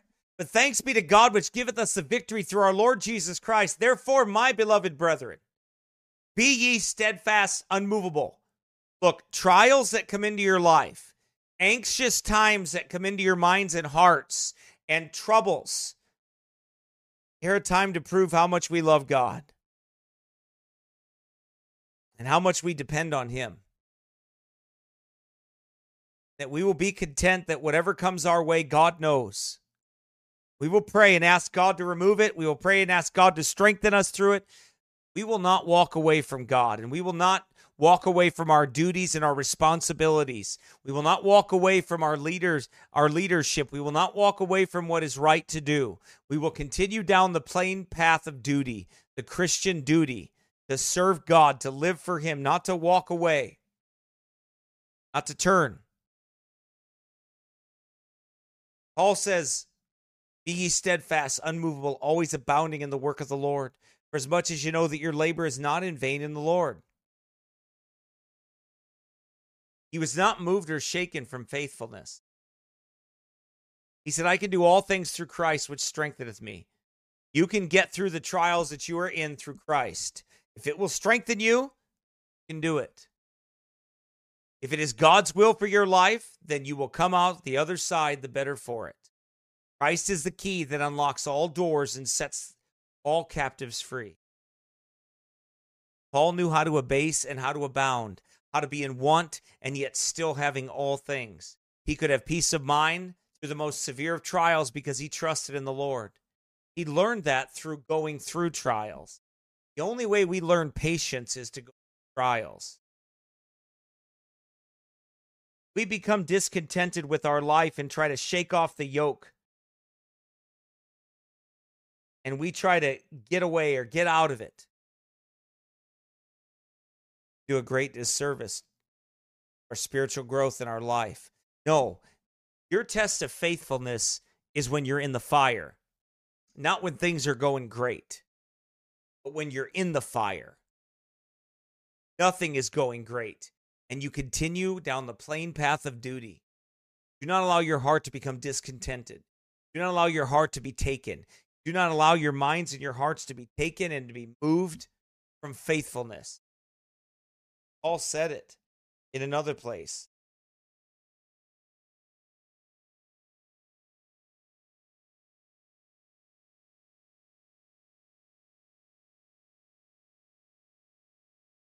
Acts 20, verse.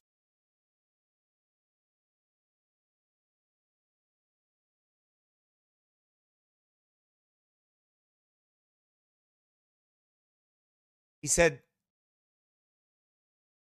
to back up, he said, serving the Lord with all humility of mind and with many tears and temptations which befell me by the lying and weight of the Jews, and how I kept back nothing that was profitable unto you, but have showed you and have taught you publicly and from house to house, testifying both to the Jews and also to the Greeks, repentance toward God and faith toward our Lord Jesus Christ. And now behold, I go bound in the Spirit unto Jerusalem, not knowing the things that shall befall me there, save that the Holy Ghost witnesseth in every city, saying that bonds and afflictions abide me.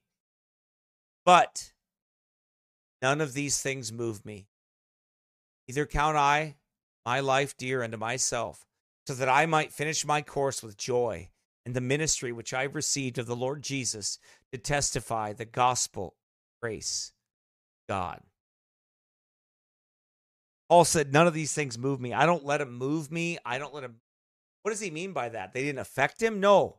Move him from faithfulness. He said, I'm not going to let this move me from faithfulness.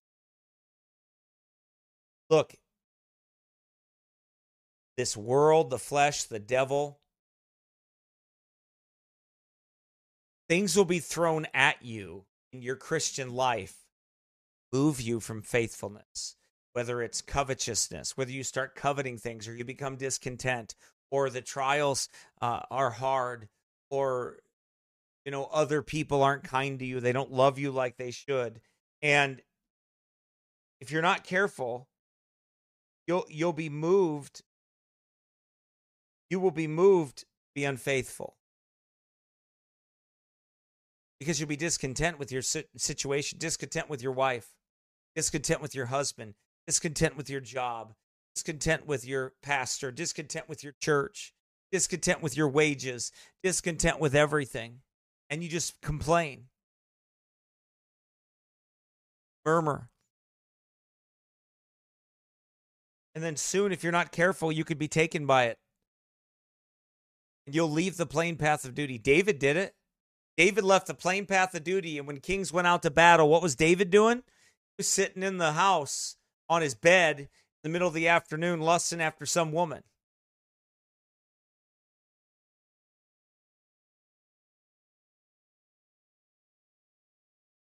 When he should have been lusting after his own wife or out to battle.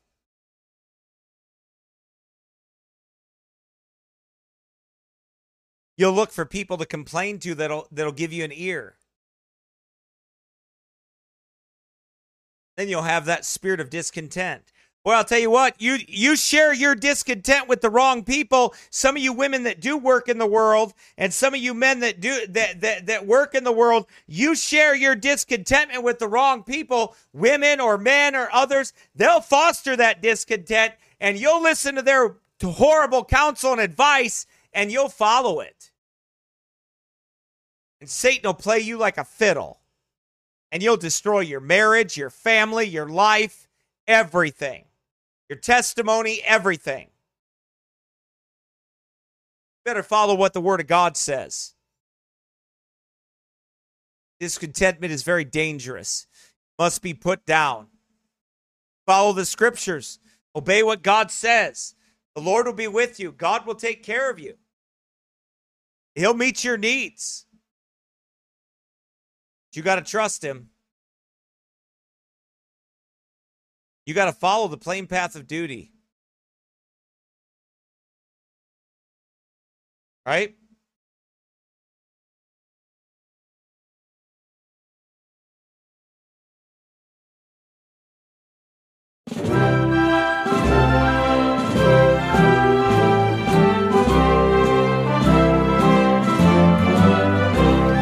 You heard about the 3 young men in Babylon of old, who would not bow and worship to the statue made of gold.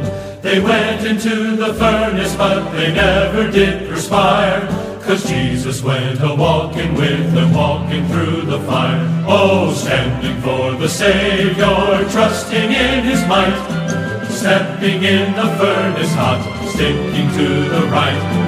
Just keep right up and serve the Lord and never, never tire, 'cause Jesus will go walking with you, walking through the fire. If you're feeling kinda lonely as you're standing for the right, if Satan tries to trick you into giving up the fight, remember God is faithful and the devil is a liar, 'cause Jesus will go walking with you, walking through the fire. Oh, standing for the Savior, trusting in His might, stepping in the furnace hot, sticking to the right. Just speak right up and serve the Lord and never, never tire, 'cause Jesus will go walking with you, walking through the fire. Oh, standing for the Savior, trusting in His might, stepping in the furnace hot, sticking to the right.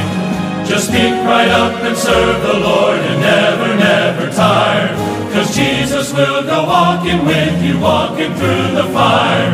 'Cause Jesus will go walking with you, walking through the fire. Walking, walking, walking, walking, walking through the fire. Walking through the fire.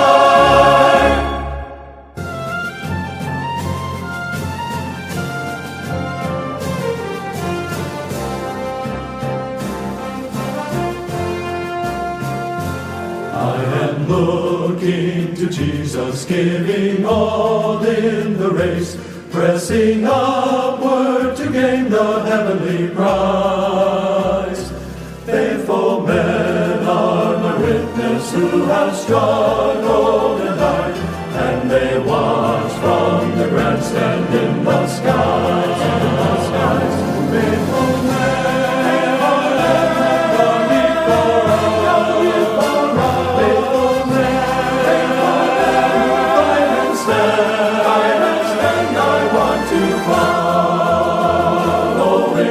Footsteps. Make me Lord, a faithful man.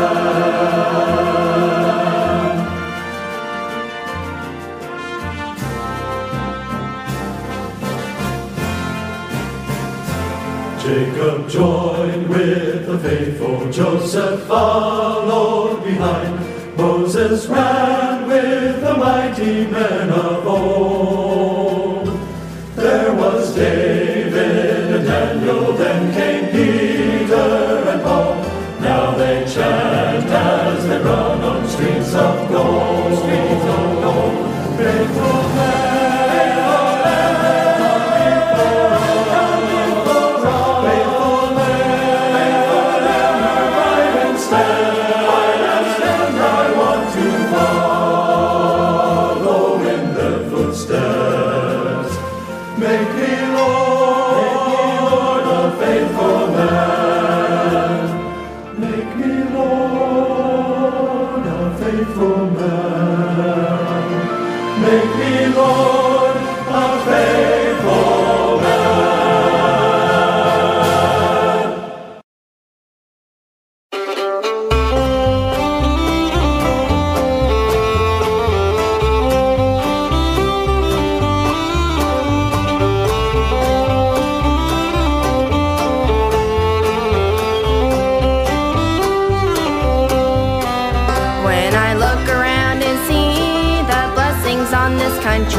It's plain to see how good the Lord has been. But I hear some people say, put that old black book away. And then I just remind them once again that it's just a book that saved me from damnation.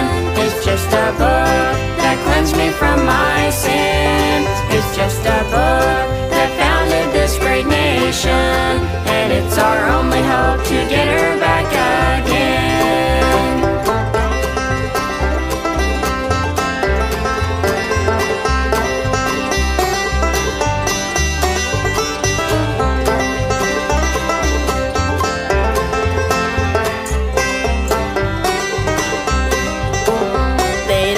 God's 10 Commandments, they don't like my King James Bible. They don't care to hear what Jesus Christ has done. They speak with such conviction and condemn us with such boldness. But just show that book, and man, just watch them run. It was just a book, why are you running? It was just a book, why get so mad? It was just a book, why get so nervous? It's just a book that knows every thought you've had.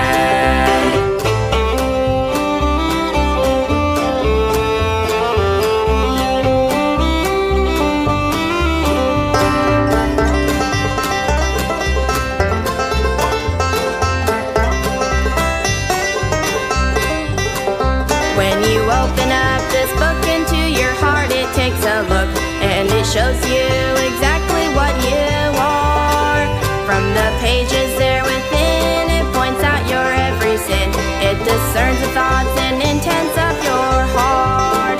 It's just a book that showed me full salvation. It's just a book that read my title clear. It's just a book that gave to me the victory. It's the King James Bible that I hold so dear. It's just a book that saved me from damnation. It's just a book that cleansed me from my sin. It's just a book that founded this great nation. And it's our only hope to get her back again. And it's our only hope to get her back again. One more.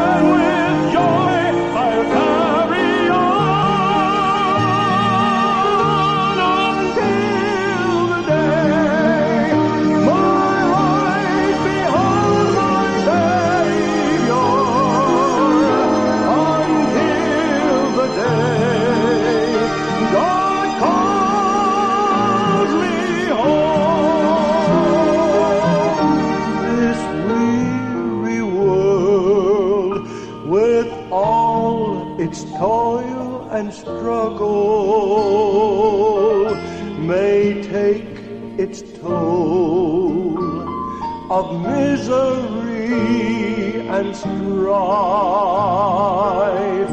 but the soul of man is like a waiting falcon. When it's released, it's destined for the skies. But until then, my heart will go on singing. Until then, with joy, I'll carry on. Until the day my eyes behold my Savior. Until that day, God calls me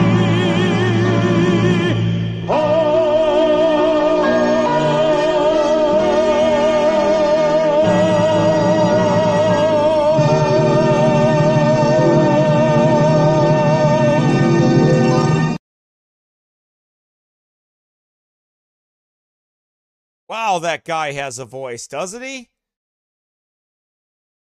Let's see. I'm a Canadian. I live in Ottawa. Okay, Daniel Albert. He is in Toronto. Toronto is where he is.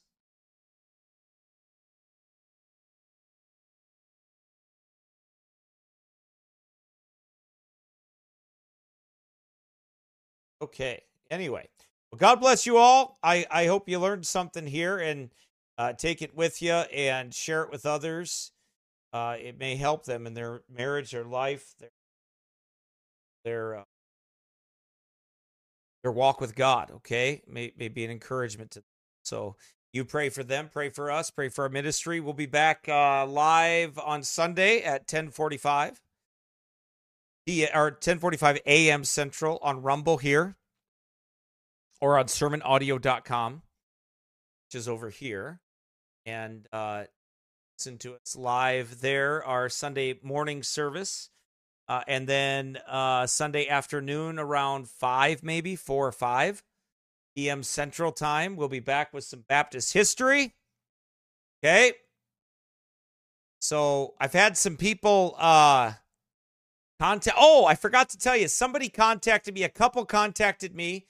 Also, they're coming in for a wedding into where Pastor Jeffrey is in May, and they've listened to me preach since 2015, they said. And they would like to come and hear me preach there at Pastor Jeffrey's church. So they want to be there. So praise the Lord. We'll see and they're going to be there in May, so it kind of works out for them. So it sounds like it may work. They're going to try to make it work. So we'll see what happens. So we'll keep you posted on all that. I'll try to keep track of everything, and we'll let you know when that comes up. But we're excited about that to see. I want to be a blessing to that church there, Pastor Jeffrey's church. Their church is doing a lot of good things. They're in a rough place, Canada. So I want to be a blessing to them too. So anyway, we're going to see what we can do about that. All right. We're going to get there and preach and encourage that pastor and be a blessing to him. And anyway, that sounds great. And I look forward to that. All right. You pray for us. Pray for our ministry. Again, if you want to give, you know how to do it. It's right here. salvationpreacher@gmail.com for PayPal. You can go to our sermon audio page there, or you can donate here on our oldpathsbaptistchurch.org page. PayPal, Venmo, Apple Pay, whatever the case may be, whatever the Lord leads you to do, just pray for us and pray the Lord speaks to somebody else's heart. Whatever the Lord does. Amen. That's up to the Lord. All right, everybody. God bless you. Take care. See you here soon.